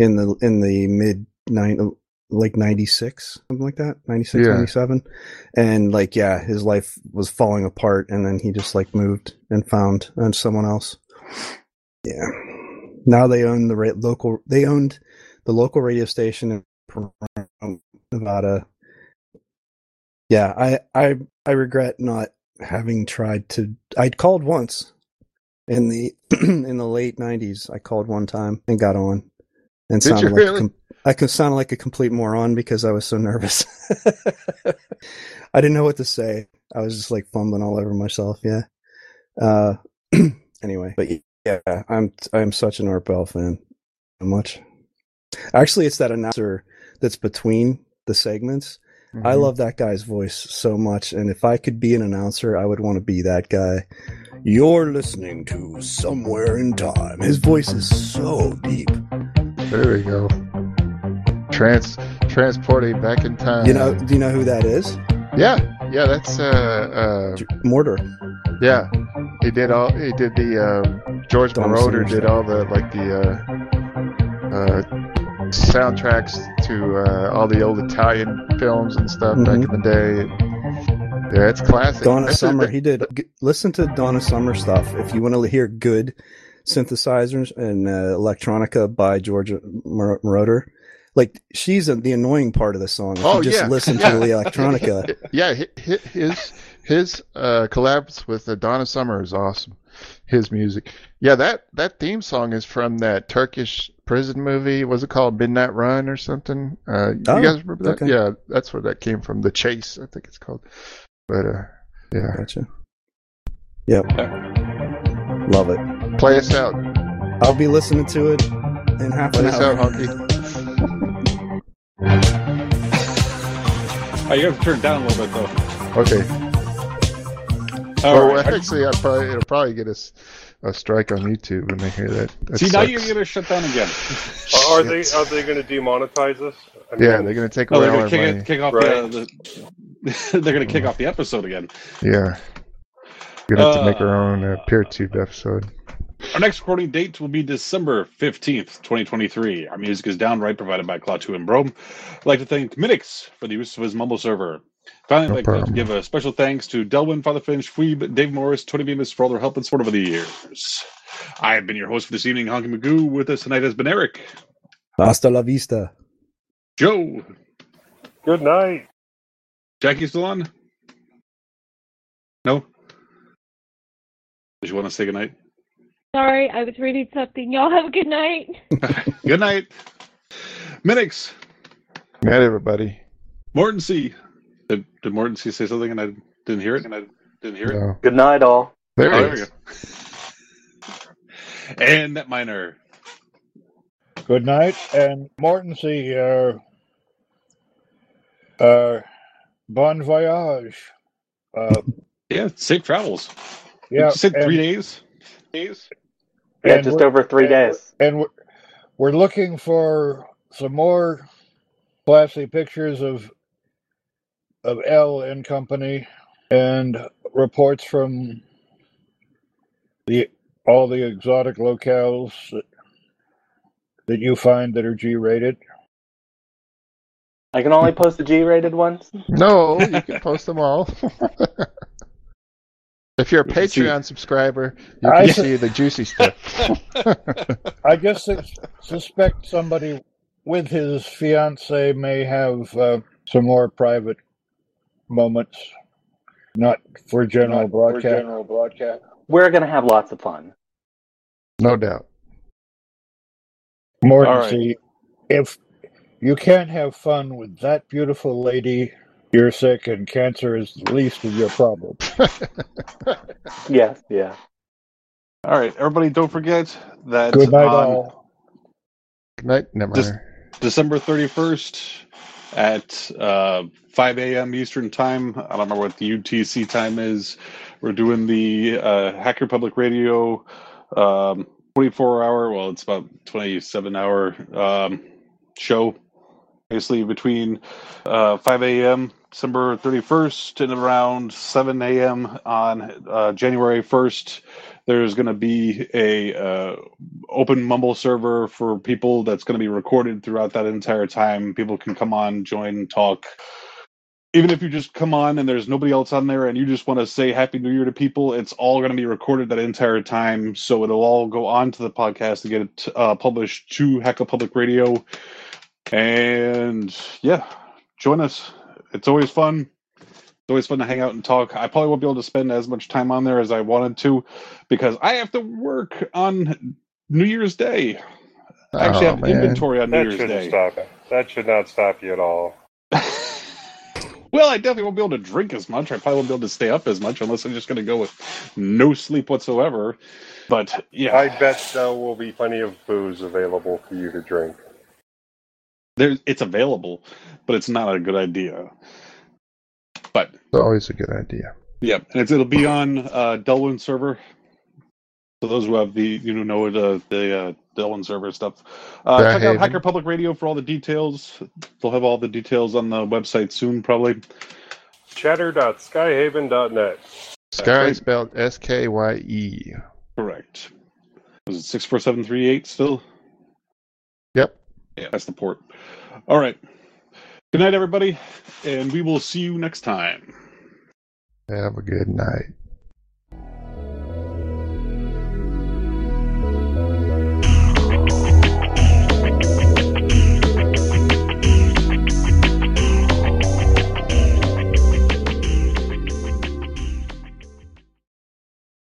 Hey, Miner.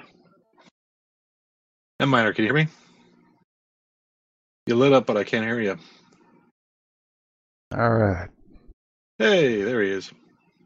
Yeah, I had it shut down, and I think it does that because I set it to back up like once a week, but in Proxmox you have to set it to boot back up after, because it shuts down, then backs up, and then that's it. If you don't set it to boot back up after shutdown, after backup, then that's what happens. So I need to set that option again to start it when it's finished backing up. That's it. Let's see. It's going. Hello, Mobo. Test. 1, 2, 3. Oh wait, I gotta start the recording. Shh.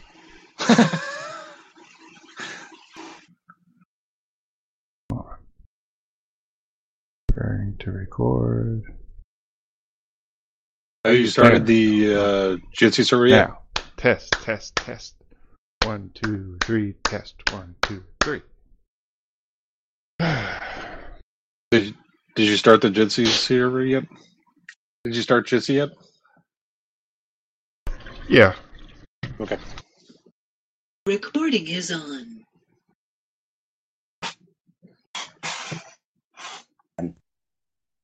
Oh, say hi from Thailand. Okay, say hi from Thailand. Hello. Hello. Hi from Thailand. Hi. How are you? Hello. How many more days, Martin C? 3.5. 3.5? Nice. So I started my vacation today, and so I left my work phone in my office, home office, and I didn't look at it until lunchtime, and they were calling me all morning for some critical issues. Oops. So how much of your time off how much of your time is going to be vacation, and how much of it you're going to be working from Thailand? All of December is vacation, but I'll have my work laptop with me, so if they call me, I'll answer. Yeah. Is it being recorded? Yeah. Would you prefer it wasn't? Because I can stop it. It's not like anything. Was critical. This goes at the end? Yeah. I'll be there until March 5th. Excellent. So I'll be working all of next year. I'll be working from there until I come home. Hello, guys. Anybody hear me? Yeah, we hear you. Yeah, we hear you. Can you hear us? Yes, I can hear you. I don't know. Occasionally the system just gets a little cross-eyed. That was my fault earlier, Netminer. I didn't have the Mumble server booted up.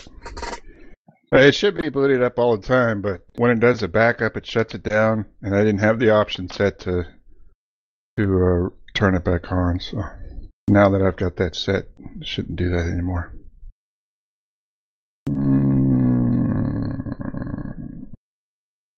233. What?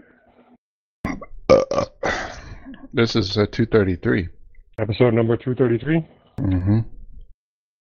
Sounds exciting. Is 233 significant to anybody? Does it mean anything? No, why would it? I don't know. It's a random ass number. It's a pretty random number. Random number, yeah. The 33 part, or just 233? 233. Warranty put a picture of some good-looking food in the Is that Matrix a lot of chat. cilantro? That is cilantro. There's capercaillie tomatoes, raw egg, yolks. Egg is in with the broth, and it is a sirloin steak, beef ramen, and the noodles are fresh Japanese ramen noodles, not dried or frozen. They're fresh. They're not dried or frozen, so they're fresh. Like a shirataki? They are fresh. Like a shirataki? No, I forget what brand it was, but it's just a fresh, soft, refrigerated ramen noodle. Okay. No preservatives and stuff in it. No MSG? That's the best part. And, No THBQ, which is in everything. All the ramen, and is bad for you, they say. I'm not a doctor. You just play one on a podcast. But, by the way, did anybody watch Turok? I thought that was pretty good. Was it? I haven't even heard about it. I couldn't find it anywhere until I found it on YouTube, and I downloaded it and Really? It's on moved it Amazon. over to my Plex. Oh, I don't have Amazon. Oh. You don't have Prime? What is...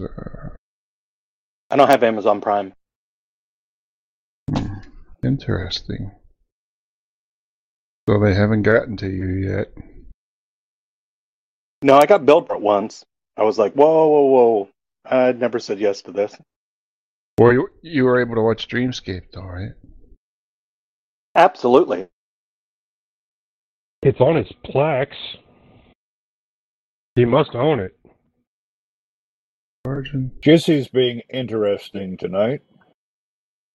Juicy? Why is Jitsi being Oh, interesting? Jitsi. Well, evidently it's back to not liking people who don't authorize a camera. I see you.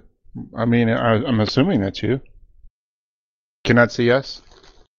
I see Mornsey, I see Eric, Joe, and I see like a gray avatar. I just thought that was you. I see Eric's avatar, but I have H, JB, M, and M. What browser are you using? Firefox? That's why. Firefox doesn't work. I had to install Chromium just for Jitsi. Yeah, Or you- there's some or you kind can of do the- bug with this latest Jitsi, last couple of releases where Firefox doesn't work with it. Actually, when I was installing Chromium, and I was still in Firefox, it all cleared up in the middle of the install while I was installing packages.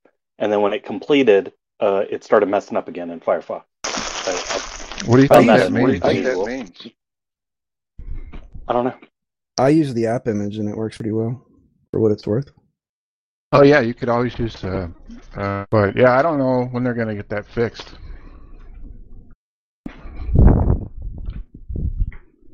I'm using Chromium.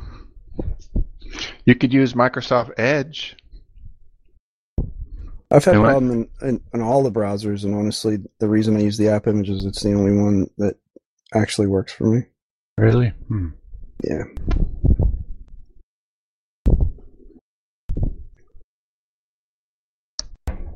Yeah, I remember Mordency at one time was saying how everybody looked green. And I was like, I couldn't figure out why. And I realized when I was using Firefox with the new Jitsi, everybody was green too.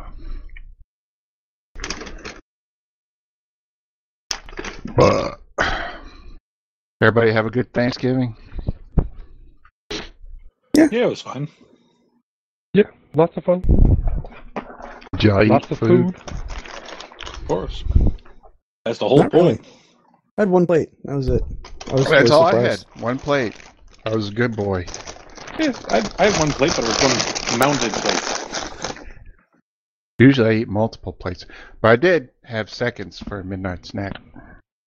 We usually do like a hash of all the stuff from Thanksgiving. Basically, just put it all in a pot together and mash We had covered an all the absolutely gravy. huge turkey, so we ended up making like turkey tacos, turkey soup, turkey sandwiches. Are you one of those crazy people who take like the carcass and boil it and make like a turkey soup? Well, yeah. See, I am bone broth, man. It's good stuff. yeah, yeah. Oh, yeah. Delicious. You end up with like an inch of fat on top. Yeah. We actually froze the neck and a bunch of the other, dark meat, less palatable parts so that we can make soup with it later. My father-in-law likes to tell the story of why he hates leftover turkey. And it's because of his mother. When he was young, they'd have Thanksgiving dinner, and then for like the next 10 days, she would find ways to make turkey into food, like turkey croquettes, and then turkey soup, and then turkey. And he's just like, take the turkey or throw it away. I don't want it after this meal. Funny, ours only lasted like one. We had it on Thanksgiving, and then the next day, like I said, we do almost like a hash style leftovers, where you chop it all up, put it together in a pot, and cook it, and just like. Well, we had what, Heat a it all up 22-pound turkey? 22-pound turkey? How many people? 5? I have absolutely no idea how big this one was this year. My in-laws bought it. They brought it over. We cooked it. One of these years, maybe we'll do a goose. A giant goose. Goose is gamey, man. Not my Those favorite. duck. Never had goose. I had duck once. Yeah, duck's not bad. Goose I've had a couple times, and both times it was just kind of like, I don't think I need to eat this anymore. Have you ever had Peking duck? Yeah. No. That's so good. The skin is like crispy. It's really good. Yeah, it's good stuff. Oof. I remember a couple of years as a kid, instead of doing like a full-on turkey, we did, everybody got their own game hen. That was good eating. Yeah, those are good. Yep. I used to love hunting, getting quail, pheasant. Pheasant's probably some of the best game I've ever had. Delicious. Doesn't take much seasoning, just has a really naturally nice flavor to it. I would like to try deep fried turkey because I don't like white meat because it's always dried out. And apparently deep frying it really locks in sort of all the juices and stuff. So that would probably be interesting. I think you're cooking your turkey wrong. Right. Well, you can talk to my mother-in-law. She uses one of those bake in the bag things, and somehow it still ends up being dry. I think she just It's good to make like a turkey salad out of it, kind of like chicken salad, but with turkey, with the breast. Sure. That's good. Yeah, but I mean, I want a nice. So, I was always growing up and going to like diners and stuff. I was always the open-faced hot turkey sandwich kid. Like that's what I ate all the time. Like white bread, slices of turkey, gravy over the top. Boom. That was it. And so and that was always like fall apart turkey, and hers for some reason is just chewy. I don't know. I think she cooks it too hot or too long or something. I don't know. I guess it sounds like it. Yeah. Doesn't baste it proper. No, not really. There's no like love in her cooking. Seriously, I don't mean to sound ungrateful, but it's clinical. She does it because she's supposed to. So right, yeah, exactly. Here it is. It's done. Eat. I followed the instructions. Leave me alone. Yeah. Exactly. That's 100% the truth. Yeah, it reminds me of my mother. She said she used to make peanut butter fudge, Hmm. and my grandfather said that Maryland's fudge, you'd either need a spoon or a jackhammer. It was either really runny or hard as a rock. Fudge seems like a pretty specific thing to make. I don't know that I've ever had homemade fudge. Holiday fudge all the time. Really? Yeah. Must be a. Growing up, well, it used to be cheap to make and more expensive to buy, so it's something that you could make. Okay. Yeah, I put fudge in that same category as like taffy. Oh. You know, just not my thing. Yeah. Well, there are ways to make things that are very similar to fudge, have the same texture and the same flavor, pretty low cost, using like pumpkin, just pumpkin filling, not the actual pie filling, which has all the extra like additives. You mean like canned pumpkin? Yeah, canned pumpkin. You can use canned pumpkin as a base and then add like a crap ton of protein powder and some chocolate chips, and it'll come out very fudge-like. If you want to do the fudge-like and you don't have that, it's called one can, and you make a spice cake Mm-hmm. with Betty Crocker, Mm-hmm. and 1 can of pureed pumpkin. You should get a headset on. Okay, what can I say? My wife likes to collect old cookbooks, and so she has all those like cookbooks from the 50s where everything was like in Jell-O. No, I've seen a couple of guys Aspic on Aspic, YouTube, right, yeah. that'll get like recipes and be like, this can't work, and they'll get them from like the 40s and 50s, and then they'll throw it together, and it's like, wow, that's good. And you just think of the calorie count, because they're using like an entire can of condensed milk and like a pound of butter. Here, you want stuff? Okay. I think I was going to say is canned pumpkin is like sacrilege in my house. My wife has to have fresh pumpkin. Well, you can do, as long as you use the pureed pumpkin, and then mix a box of the Betty Crocker spice cake. You don't need eggs or anything else, and it comes out kind of like a brownie fudge mix. Huh. It doesn't rise very much because the eggs are not in it. But if you're looking to kind of cut back on some of the, like we're lactose intolerant, so we try not to do a lot of the milk stuff and everything like that, and that's just a way to get around it. Or you can even take a can of Coke and mix it with a box of Betty Crocker chocolate cake or devil's food cake. My kids like it with Dr. Pepper and devil's food cake. Wouldn't Coke be expensive? But they don't rise. Ba-dum-bum. Exactly. I can't hear anything. No? Nope. You must have muted it or something. Well, thankfully, I can hear the lady. Can you guys talk? Yeah. Okay, I couldn't hear you at all. Oh, okay. I thought they would look like a comedy stitch. Dun dun. Were we actually talking, or were we just sitting still? Couldn't see anyway. We made an arrangement. We were just teasing you. We all stopped talking as soon as you got on. Oh, okay. I'm kidding. So kidding. horrible. They're teasing me. I said using Coke to bake with was probably expensive. Nice. Just don't use the sugar-free, and you can use the alternative Cokes. He's the powdery kind that you put up your nose? Yeah. Methamphetamine? Yeah. He's talking about we can the talk white to Joe. Coke. I know, but we can ask Joe about that one. Iowa's the meth capital of the world. It is. Sport is drunk driving. I can't hear you. The state sport is drunk driving. I like meth. Old lug butt. Did you guys at least have a good, happy Thanksgiving? Yes. It was a lot of fun. Nice. No. It was nice to spend time. Lug butt. It was nice to spend time with family, but I had been looking forward to the food so much, and then the food just was kind of like meh. So I took one plate, picked at it for a little bit. It was just sort of like, okay, can we have dessert? Did you ever think about just offering to cook? He's like, look, how about I cook it this year? Yes. So last year, this was one of the highlights. last year we went over, and I've cooked at her house. She does this all the time. She'll invite us for dinner, and then I end up cooking, which is okay because then I know I'm going to at least get good food out of the deal. So I'm in her kitchen, and she has this ridiculously huge kitchen. They just built the house, and it's like a stupid huge house with all the big shiny new appliances. And I'm looking through all of her drawers, and I'm like, "Do you have any knives?" Because I'm like just trying to cut up vegetables and stuff. And she's like, "Oh, they're over there in this one drawer."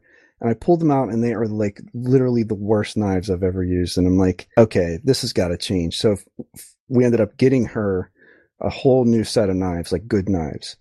And so this year, before we got to her house, she texted me and said, "I just want to thank you for getting me good knives because preparing the food this year has been so much easier."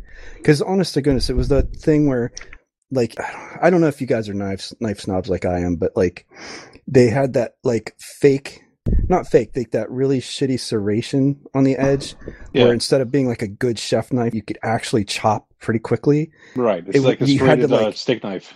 Yeah. You had to slice, and it was just like, this isn't how you use it. So anyway, yeah. So we got her the knives, showed her how to use them, and now she's like converted to good knives. Which I know when she texted me this year. Yeah, when she texted me this year, I was just like, oh, vindication. I feel so much better about that. So anyway, yes, I have prepared food at her house plenty of times, but she insists she won't let me help her with Thanksgiving. I'm like, well, I could just cut up the onion. I could be your prep cook. Nope. I'm like, really? Like, you're free kitchen help. You're saying no. Like, okay. Well, so our girls are now getting old enough, and Tala will be graduating in August. So we've been slowly building the hope chest. Mm-hmm. And so she's getting some Pyrex. She's getting some cast iron. She's getting stoneware. There you go. Did I tell you about the steel pots that my grandmother gave me? Okay, yeah. Well, we're cast iron around here, man. You're gonna have to give us a bit of love here. It's fine. Fine. You have to make sure that they're okay with maintaining them. That's all. Oh, she knows.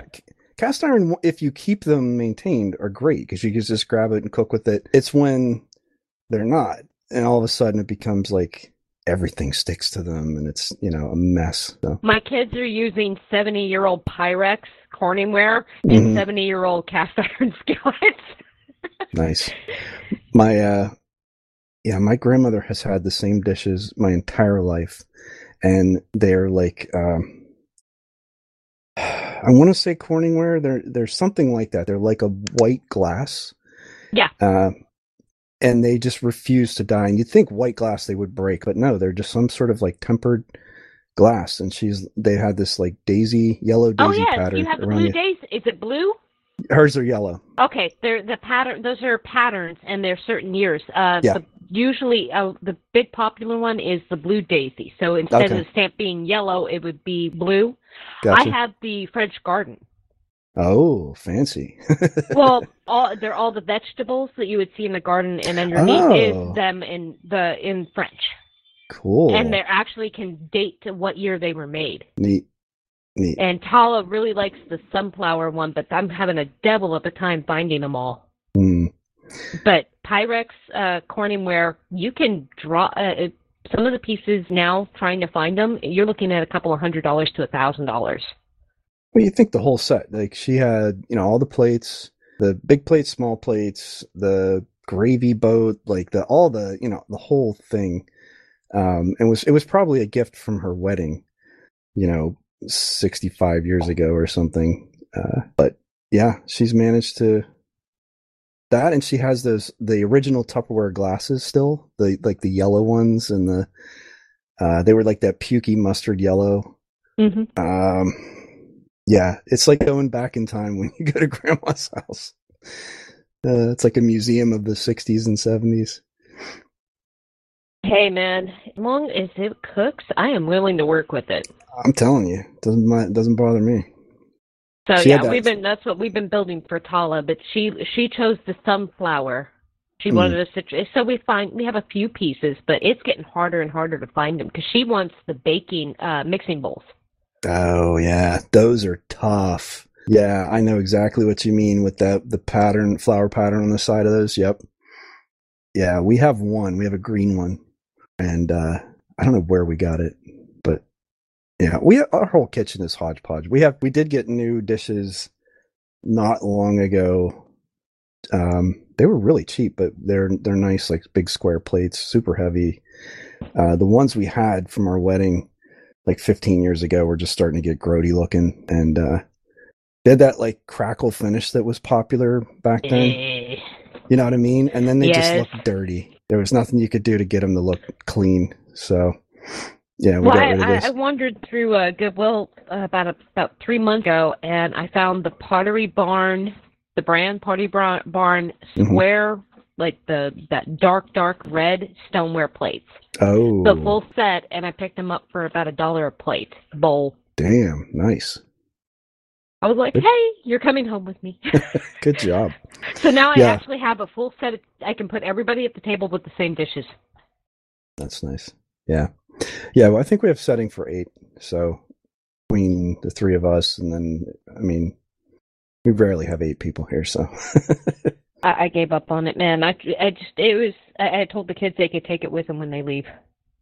The stuff that I have, the mix matches, and it's a stoneware too, and it's a blue pattern, and they're okay with this. And I told them, for your first dishes, you never want anything that matches. That's what you ask for at your wedding. Yeah, right.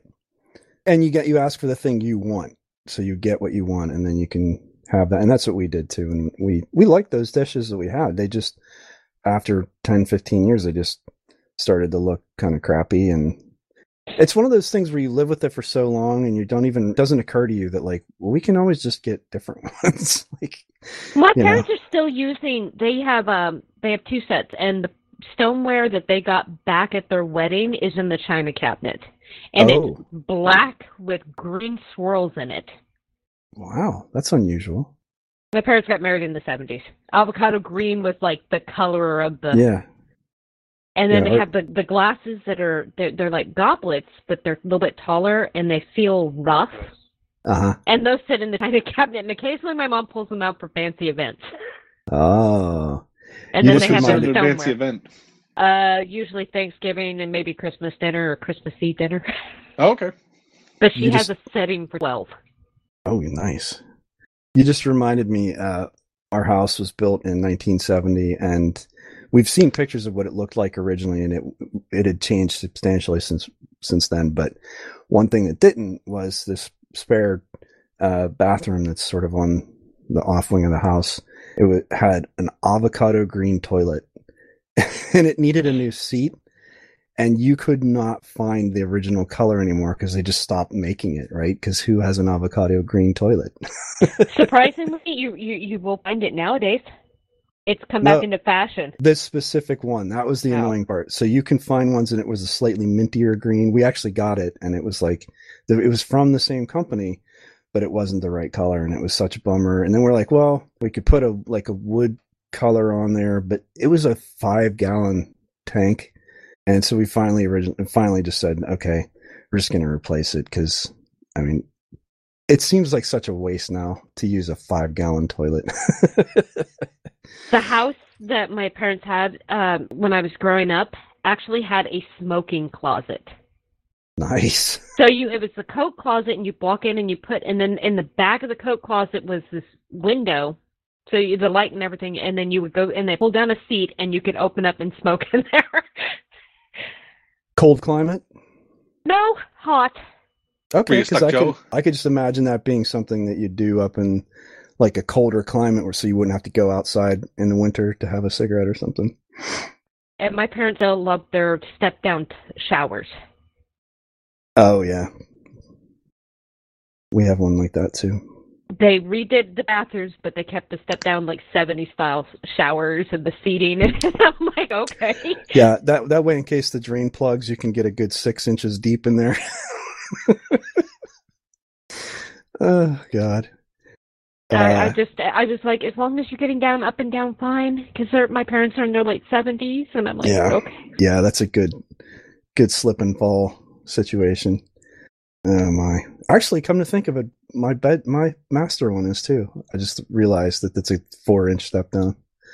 Yeah, that was just the how they did it. Never even occurred to me until you said something.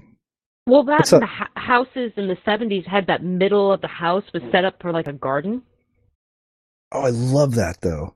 You don't see that anymore. I mean, you had the skylights and so you could actually plant stuff there and they would grow. Well, and just the idea of having planters inside. So my grandparents' house, the separator, the divider between the dining room and the living room was this white planter. And it literally for years had dirt and like indoor greenery type plants.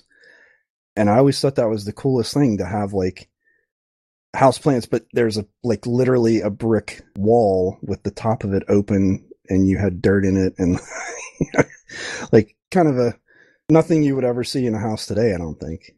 Maybe. My neighbor, he turned his into his hunting trophy. In what way?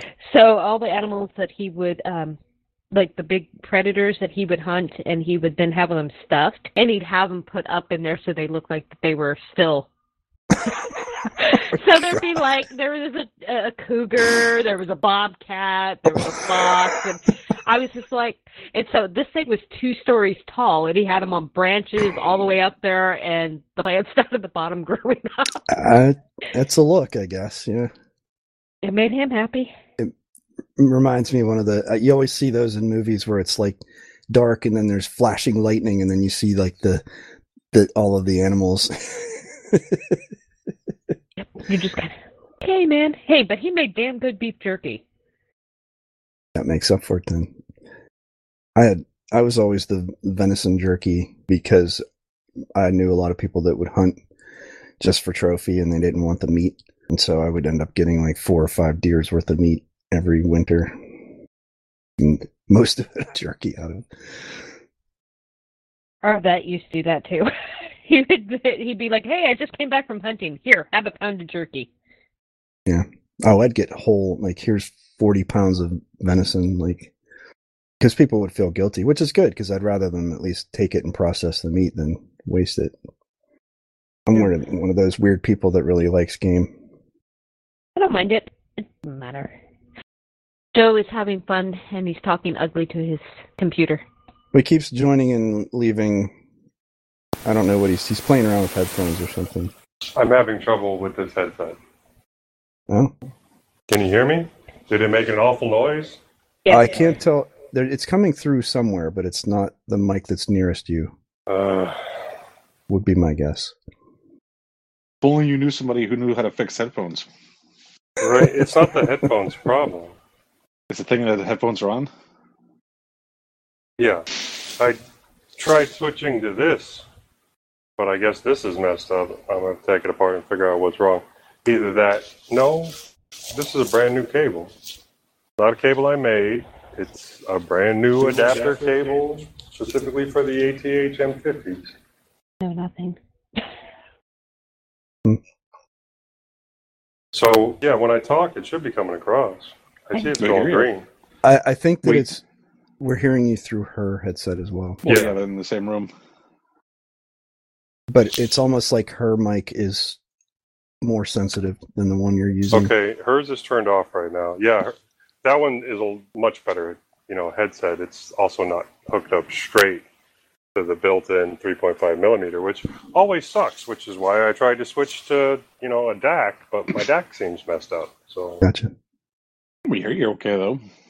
Yeah, my problem was when I was, I would mute. Hold on, let me do it again. And then when I unmuted, there would be an awful sound.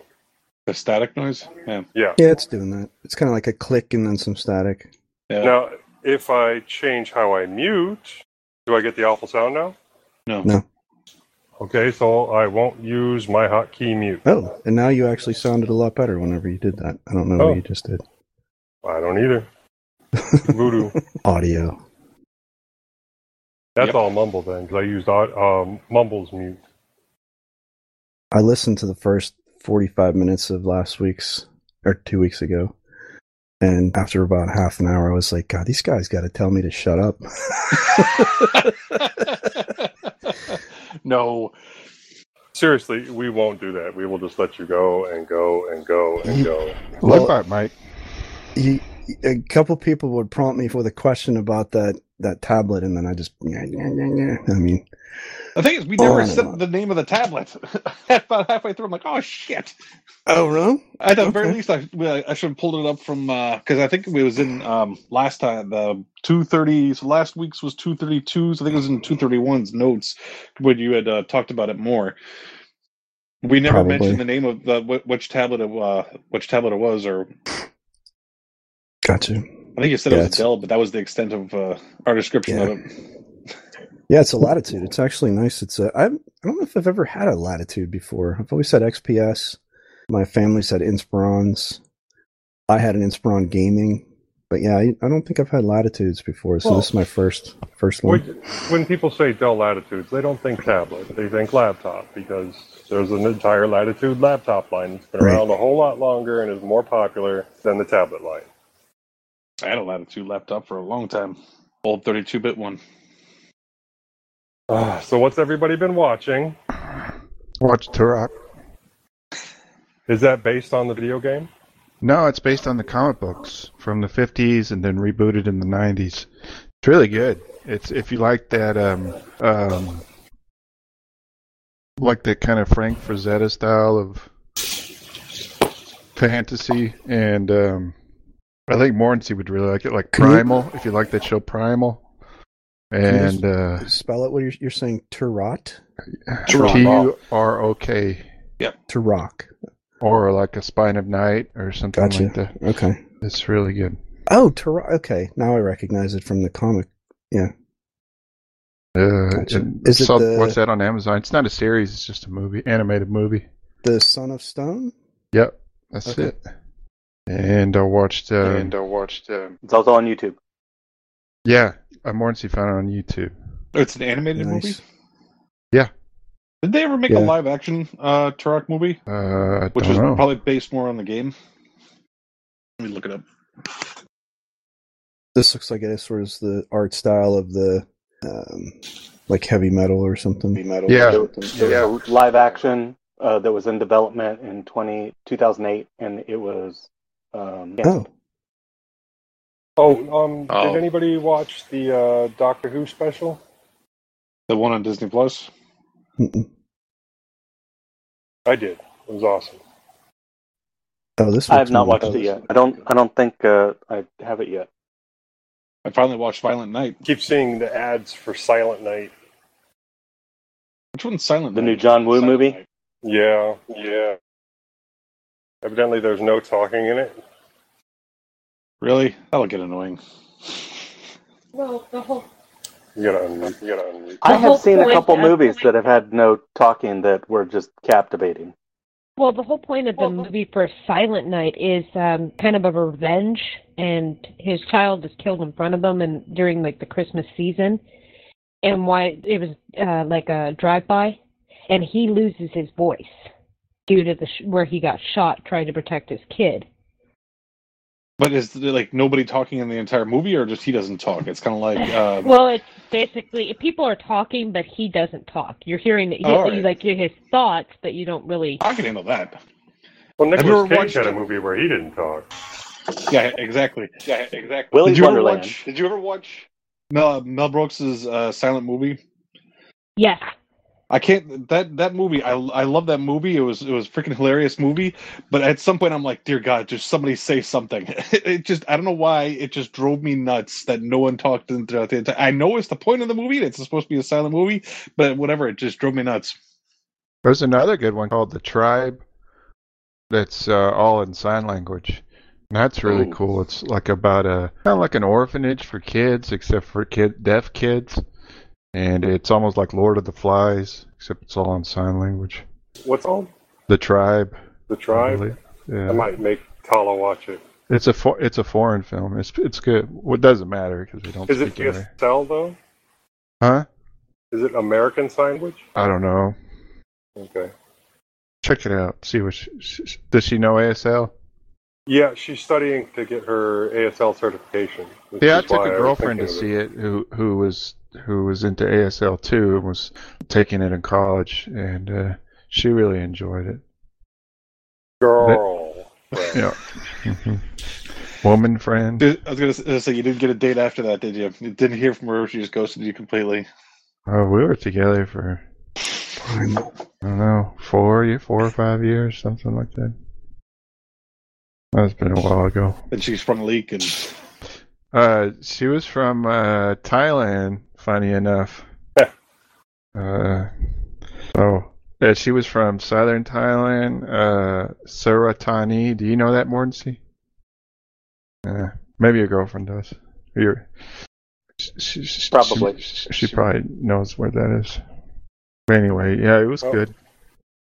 What else did you watch, Hockey? me, I've been watching a show on Netflix, Obliterated, like that. It's funny as hell. The hell else? I don't know. I can't think of anything. I got a couple more things. Did you see Dreamscape? Fantastic. Yeah. Oh, I caught up with Rick and Morty. I did catch up with Invincible. Did you see that yet, Joe? I have not. I plan to eventually, but it's on my back burner list. I did rewatch a bunch of episodes of Constantine, and I rewatched all of Almost Human. And then Jackie and I have been watching the first couple of episodes of Sleepy Hollow. And we'll probably yeah. No, it was a good show. It's been off the air for a while now, but yeah, I remember it. It started out good. Like it started off real good. Yeah. Yeah. The first season was really good. The second season was kind of meh, and I don't think I even bothered with the third season. Yeah, and like the fourth season, they changed the premise so much that it wasn't even the same show. Wow, there was that anymore. many? I didn't know that. Yeah. I don't think we even bothered with the fourth season at all. Yeah. We were both kind of with the third season. Yeah, but the first two were pretty good. Mm-hmm.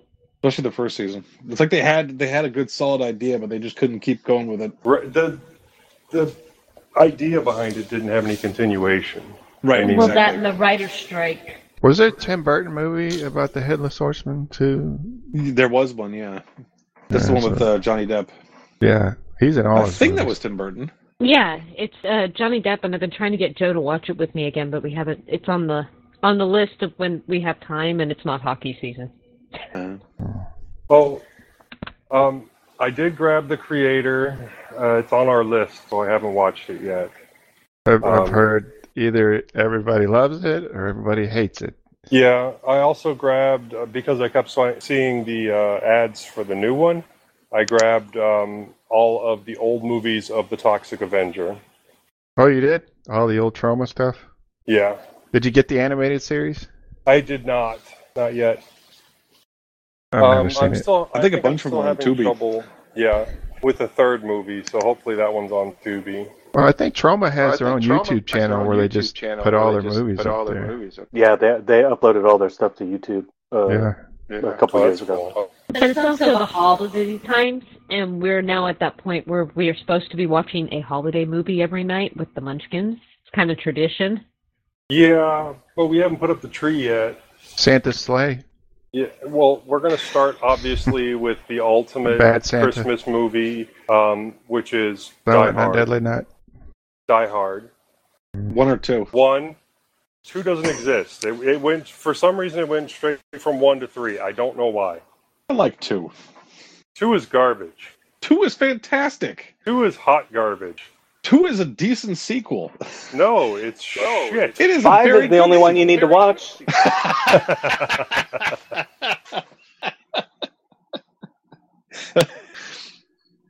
I was like, there was a 4th? Yeah, there was a 4th, but wow, that was another crapper. 5 actually wasn't terrible, and then didn't they make a 6th? I don't know.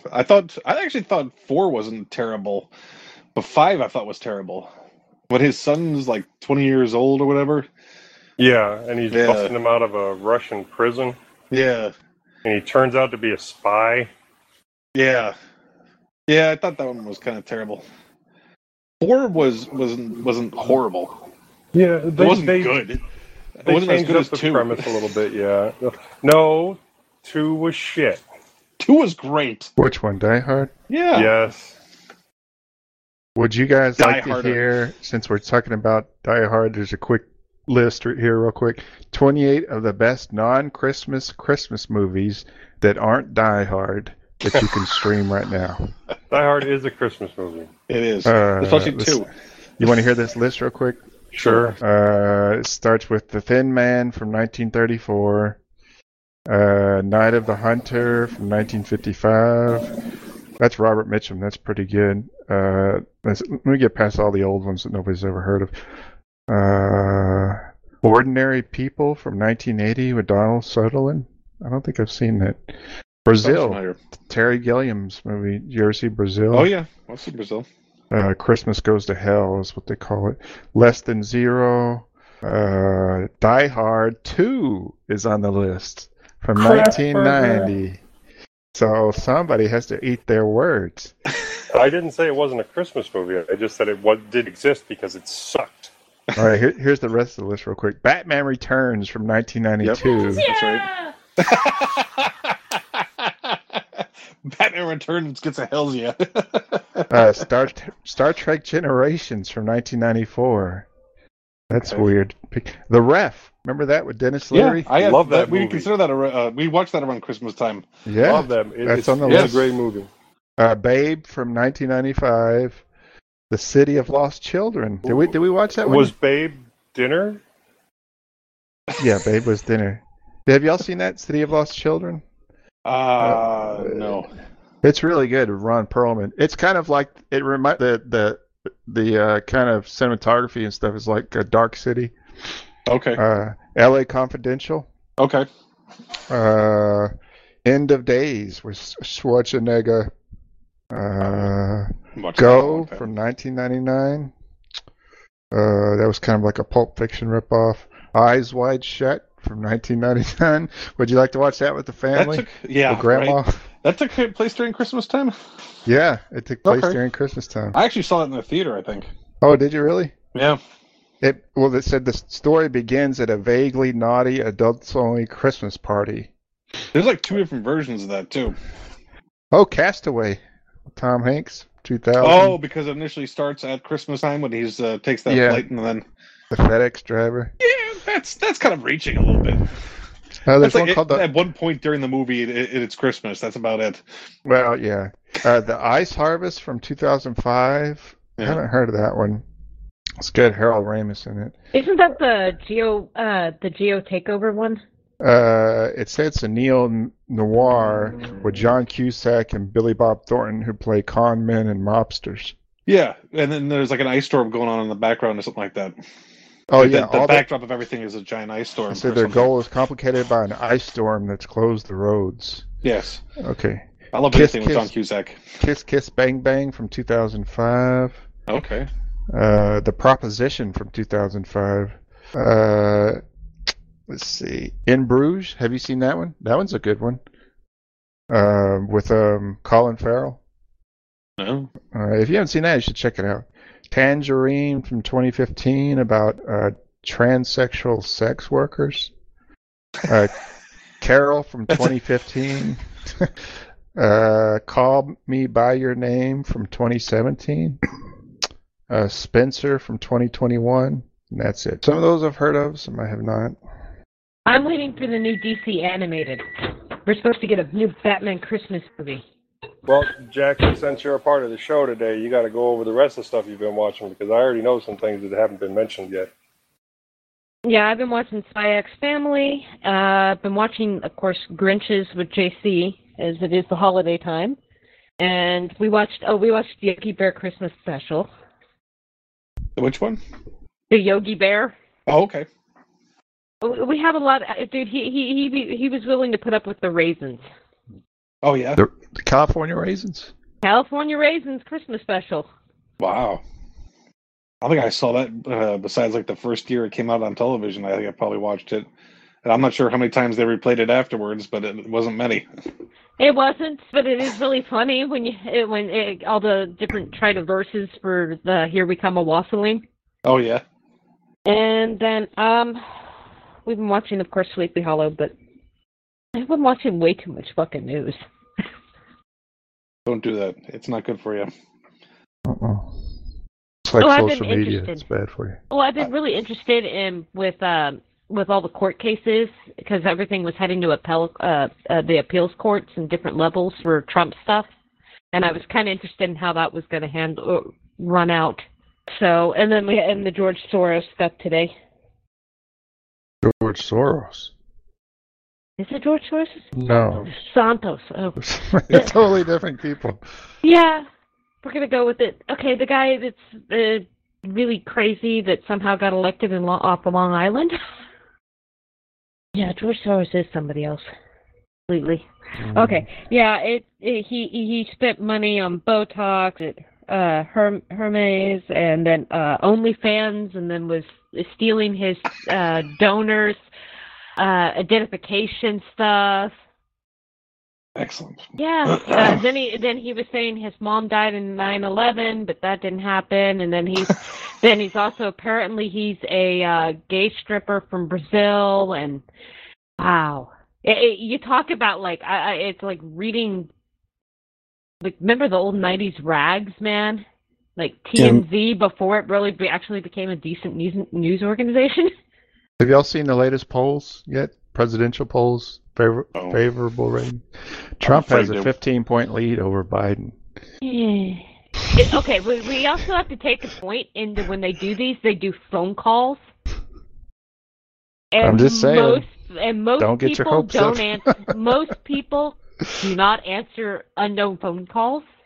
I try to tell this to my friends. I said, they're very liberal, and I was like, it's a real possibility, much greater than zero chance. And, no way, no. And it's like, man. Well, I saw Nikki Haley's getting the backing of the capitalist side of the Republican now. She gets the Koch brothers on her side. Yeah. But I try to tell them, and they don't want to believe me. They're blinded by their own bias. So I said, man, you're gonna have to face reality. It's, you may be moving to Canada. No, but you guys should check out Spy X Family. It's really good. What is it? Spy X Family. Spy X Family? It's a series? It's great. Yeah, it's an anime. There's 2 seasons out. And it starts off as it's kind of like an East and West Germany kind of feel. And he's a spy, and he's got to infiltrate a children's private school to see a minister.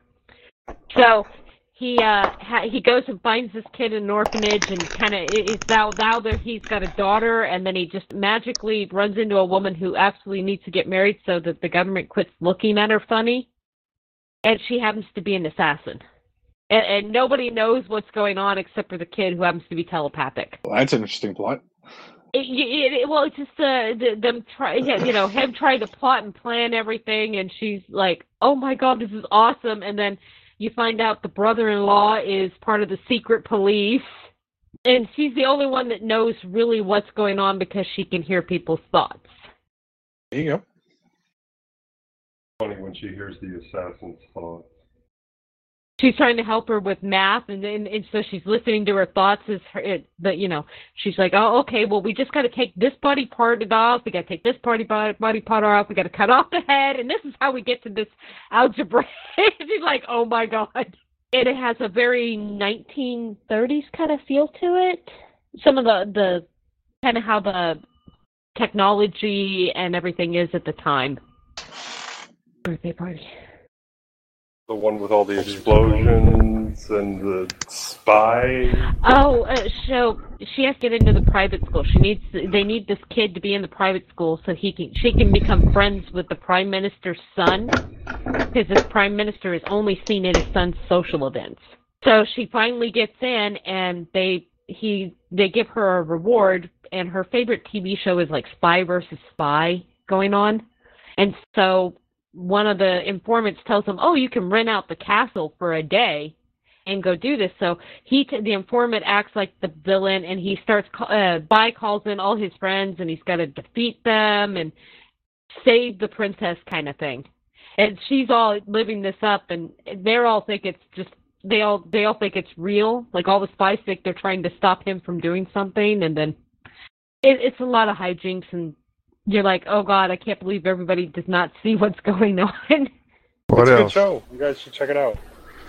Eric, what have you been watching? I started watching National Lampoon's Christmas Story or whatever it's called. Just Christmas, maybe. I got about halfway through and just got interrupted. I've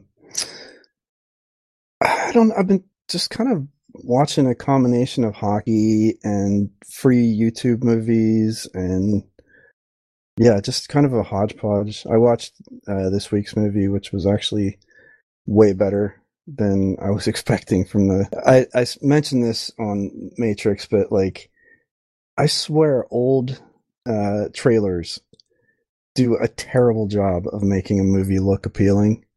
I don't know if it's just me or what, but the trailer for Dreamscape was like, looked so cheesy and terrible. And then I started watching it and I'm like, oh, no, wait, this is actually a really good movie. You guys well acted and reasonably, cohesive plot and yeah, some decent, actors in it. And I mean, it had a good flow to it, kind of built, the story and moved it along. We're not doing a review of the movie yet, all right? You gotta hold your horses. Save it all up. Save it up. I'm sorry. You're right. Did you see that Jari has 1 point? Yeah. He's got 1 point, but that puts him only 3 points behind Ovechkin. Yeah. For the year. I love twisting the knife on Ovi a little bit. Yeah. That was always such a great rival for me because, being a Pens fan and watching the Capitals just always fail in the playoffs. Well, don't we have back-to-back games this weekend and on Monday for Philadelphia? I think so. Yeah. That's gonna be a horrible. Well, the second game's gonna be horrible, but it's gonna be a good horrible. I'm always conflicted. They played the Lightning this week, and since that's my local team, kind of root for both. And I mean, I'll always be a Penguins fan first, but I still like to see the Lightning win as well. So. Yeah, I don't know. Like I told you guys, I guess I just don't have the opportunity to watch as much stuff, or I don't tend to just put it on in the background like you do. Especially if it's video, I have a hard time not like focusing on it. So, yeah. I'm trying to think of anything else. So I have Real Good, which I don't know if you guys have ever seen that. It's basically just a streaming tracker where I could basically say which things I want to watch. Mute, Danny. Sorry. I just put in there the stuff I want to watch, and then as it comes up on one of my services, it'll send me an email and just say, hey, these things are up. I started watching The Batman and got about halfway in and was just really bored with it. I mean, it's the one from 2020, I guess, with what's his name from the stupid werewolf movies, Twilight. Harry Potter. The guy from Twilight. He's also from Harry Potter. Yeah, you're right, Cedric Diggory. I forgot. Yeah, that movie was horrible. Yeah, I was like, this is really slow and boring. Is it just me? No. Okay, no. Good. It was horrible. Good. Just checking. And I liked it. But I realized what they were doing is they're rewriting. They're trying to set up for another system, and I realized I'm okay with this because you can't. It pissed me off. The Arrow was stealing all the freaking Batman stuff, and then I get where they're going with this, and I'm hoping because they want to redo the Justice League. I'm kind of hoping that it gets better. Mm. And I get that. I know sometimes you have to set things up, but yeah, I just, I did like Colin Farrell as the Penguin, though. You really could not see him as it, and that it was like, oh man, that really brought out some of his chops. So, I mean, talk about the diametric opposite of the 90s Batman movies, right? Oh, yeah. They tried so hard to make it like, oh, the Penguin's just a mobster guy who happens to have features that kind of look like a penguin. It's sort of like, oh, okay. We're not being like ironic with it. Yeah. Anyway, I just, and I do that a lot. I'll start a movie and I figure I've only got so many hours of life on the planet. And like, I know there are people that'll hang in there with a terrible movie, but if I'm not enjoying it, I'm just like, enough of this.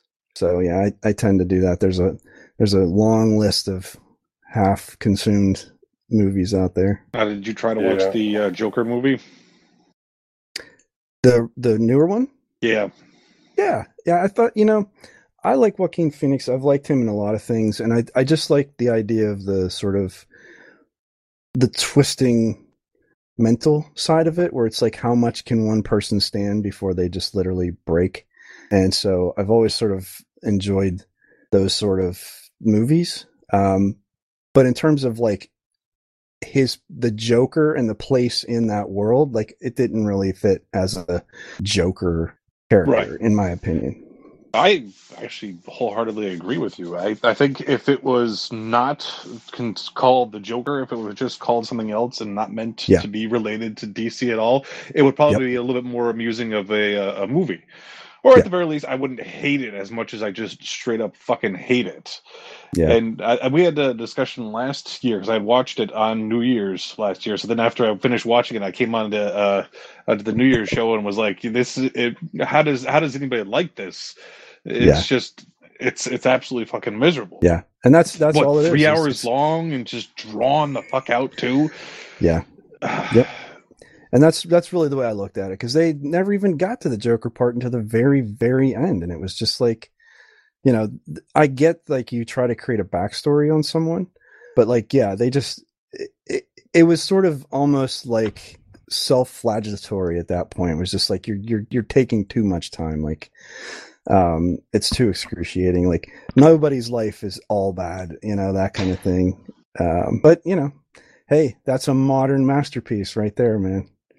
Yeah, I think I cut Mordency off partway through his list. I'm sorry about that, Mordency. Oh. I was half paying attention. I was trying to remember what show it was on Adult Swim that I wanted to see, that I saw part of in the hospital years ago, and then literally just now when you were talking about the the Amazon one, the Turok. It made me think of, what was that in here? It's the Primal show on Adult Swim. And I realized... Primeval? Primal, okay. And you haven't seen Primal, Joe? It's awesome. There's no dialogue. Yeah, it's really good. Really good. And so they had it streaming on the site, and so I sat and watched them while you guys were talking. There's no dialogue to follow, so I was just watching it while listening in. But yeah, I want to catch up on that. That was pretty killer. There was another one that was really weird. It was almost like cutout animation where like there was it was always really gory too, where there was like this queen that had like a worm coming out of her neck, and thought it was Adult Swim too, and it was about like a knight that was fighting these weird evil creatures. And anyway, I was trying to look for it and I couldn't find it, so maybe I'm sounds like something off MTV. Yeah, they had some interesting anime for a while. It's really so, not to overshare, but I was in the hospital for a really long time a couple years ago with a very bad infection, and so they had me so pounded it with drugs that I was hallucinating like 24/7. It was hard for me to tell what was real and what wasn't.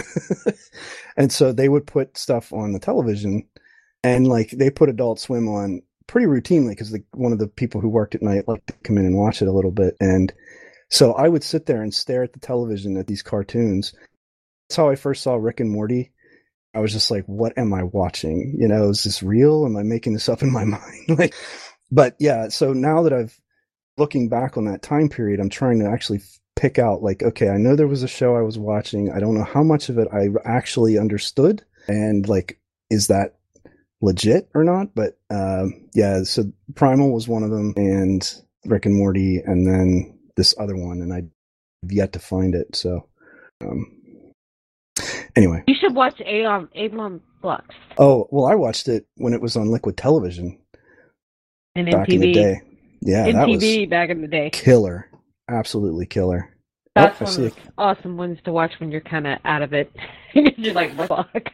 Oh, that is the craziest show. She mentions that because it played on MTV, and they had that block. And another really good one was the version of Amazing Spider-Man that they put out. The animated version of that came out on MTV was Spider-Man 2099. no, Was also Spider-Man 2099 came out on that, but that was more Scarlet Spider than it was Spider-Man.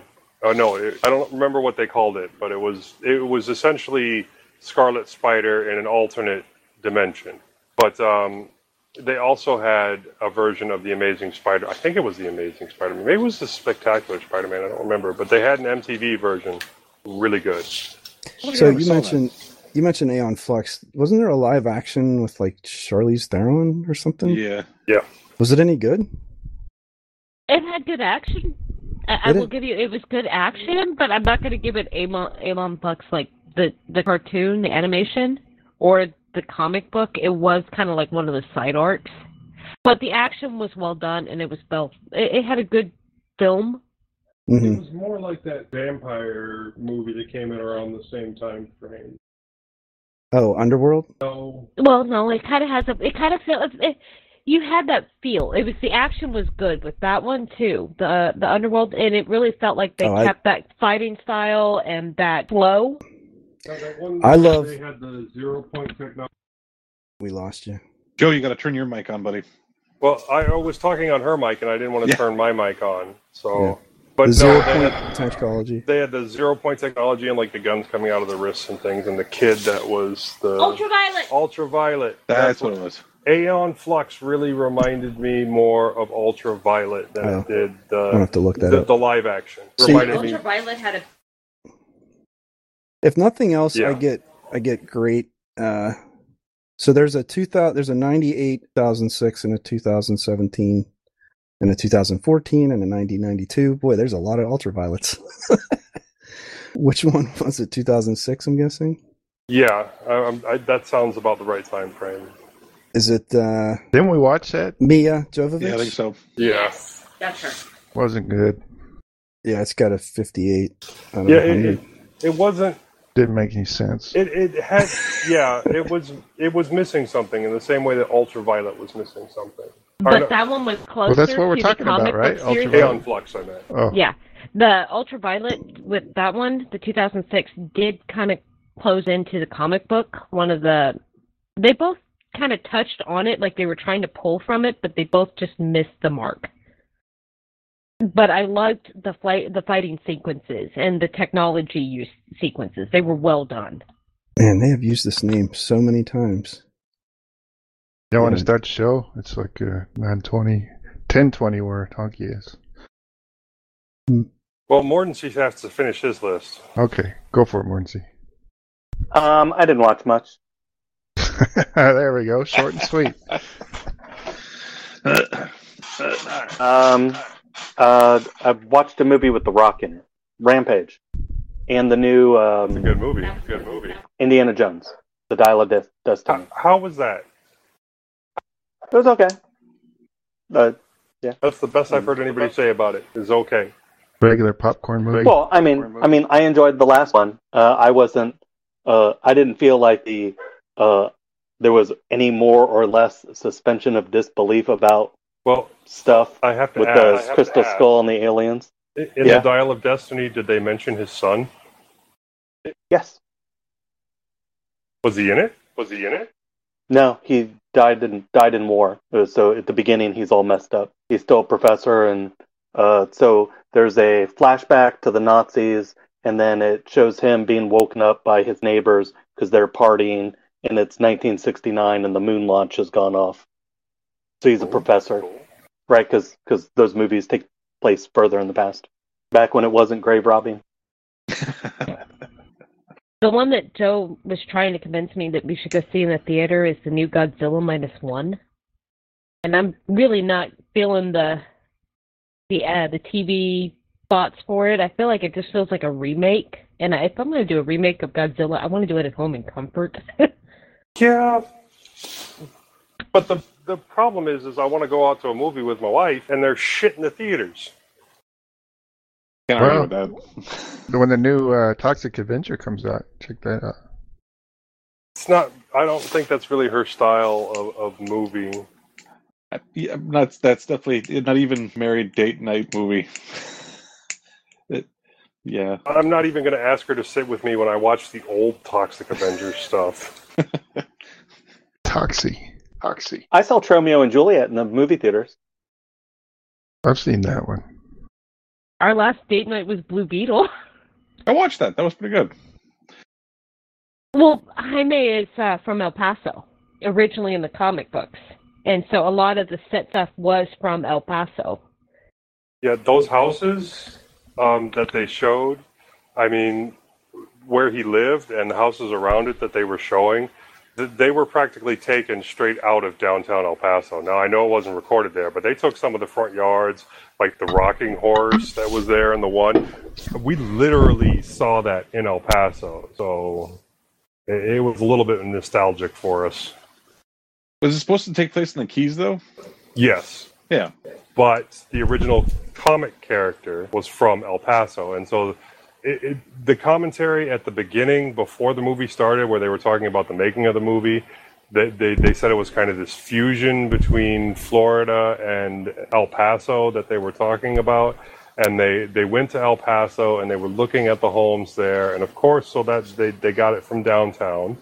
And yeah, the plaza, that's where they got the ideas for the sets for the poorer areas of that area in the To me, it was like watching Telemundo, and I was excited. I also saw the new Spider-Verse movie. I was very disappointed that it was a part 1. Yeah, I told Jackie the same thing. She's still excited to see it. It is on the Plex. It's a good. There's a new Apple TV series. I think it's on Apple called Monarch: Legacy of Monsters. It's a Godzilla. I saw the ads for that. I love Kanji. I like my monster movies, man. I just want to be able to do it at home in my PJs and house shoes. Okay. Joe says he'll get that one for me and I can then watch it. He's having to already fix up the download for Spy and Family because it won't play the original. Why did I just go over the... Did you unmuted Jitsi for some reason? Or somehow? There, I can't hear you, so you gotta be... Oh, you're muted now. No, what were we talking about? You're gonna get me the Monarch? Yeah, Spy X Family. I downloaded the first season, completely legally, of course. But it was an MKV, and I think my graphics card is going out on my server because it would not play over the Plex on the TV in our bedroom. So I ended up having to use Plex to do the conversion so that it would make a mobile version of it, and then that would play. And also, I'm getting like specific episodes, like AVI things that are very heavily green tinted, which is why I think my graphics card is going. And I'm getting like heavy graphics artifacts in different Chrome windows, like when I'm on Amazon or something like that. So there has to be an issue somewhere, and I'm assuming it's my graphics card. It sounds like that's probably a safe assumption. Now, Jackie was saying that Godzilla should be watched at home, Kaiju should be watched at home, and I was like, if Godzilla 2000 came back out in theaters, she'd go to it. So the one with Matthew Broderick? Yeah, Matthew Broderick. I saw it in the theaters. Didn't we? Yeah, we went and saw that in theaters. And Pacific Rim. Yeah, that counts as a Kaiju movie. Yeah, I thought that was pretty good, actually. Much better than the reviews it got. We have both of them, don't we? I thought they made 3. Did they make 3 of them? No, 2. I know 2. I know we have 2. All right, back to Linux. I don't think we've said one thing about Linux yet. Well, I was mentioning, my graphics card, so we have done technology. Fair. Why don't you save it for when we start? All right, kick this pig. You gotta shut up. I'm gonna keep talking every time I see you write down the freaking time. Okay. Oh my god. It's Hacker Public Radio. Hacker Public Radio is a daily podcast by the hacker community for the hacker community. If you're interested in technology, creative thinking, hacking, Linux, or any kind of computer, and that kind of stuff, you should listen to Hacker Public Radio at hackerpublicradio.com. The Linux Link Tech Show. Tune in to the world's longest-running Linux podcast, live every Wednesday, 8:30 p.m. Eastern Daylight Time. Find us on the web at www.tllts.org or email us at techshow@thelinuxlink.net. IRC server, thelinuxlink.net, #TechShow. Join Pat, Alan, Link, and Joel. And don't forget the two Dans. They are so hot. I know, 'cause I've kissed them both. And Flying Rich, he's a bloody drunko. If you don't like a gas, you can get up your ass. Ain't no fuddy-duddy, is that a lick it back?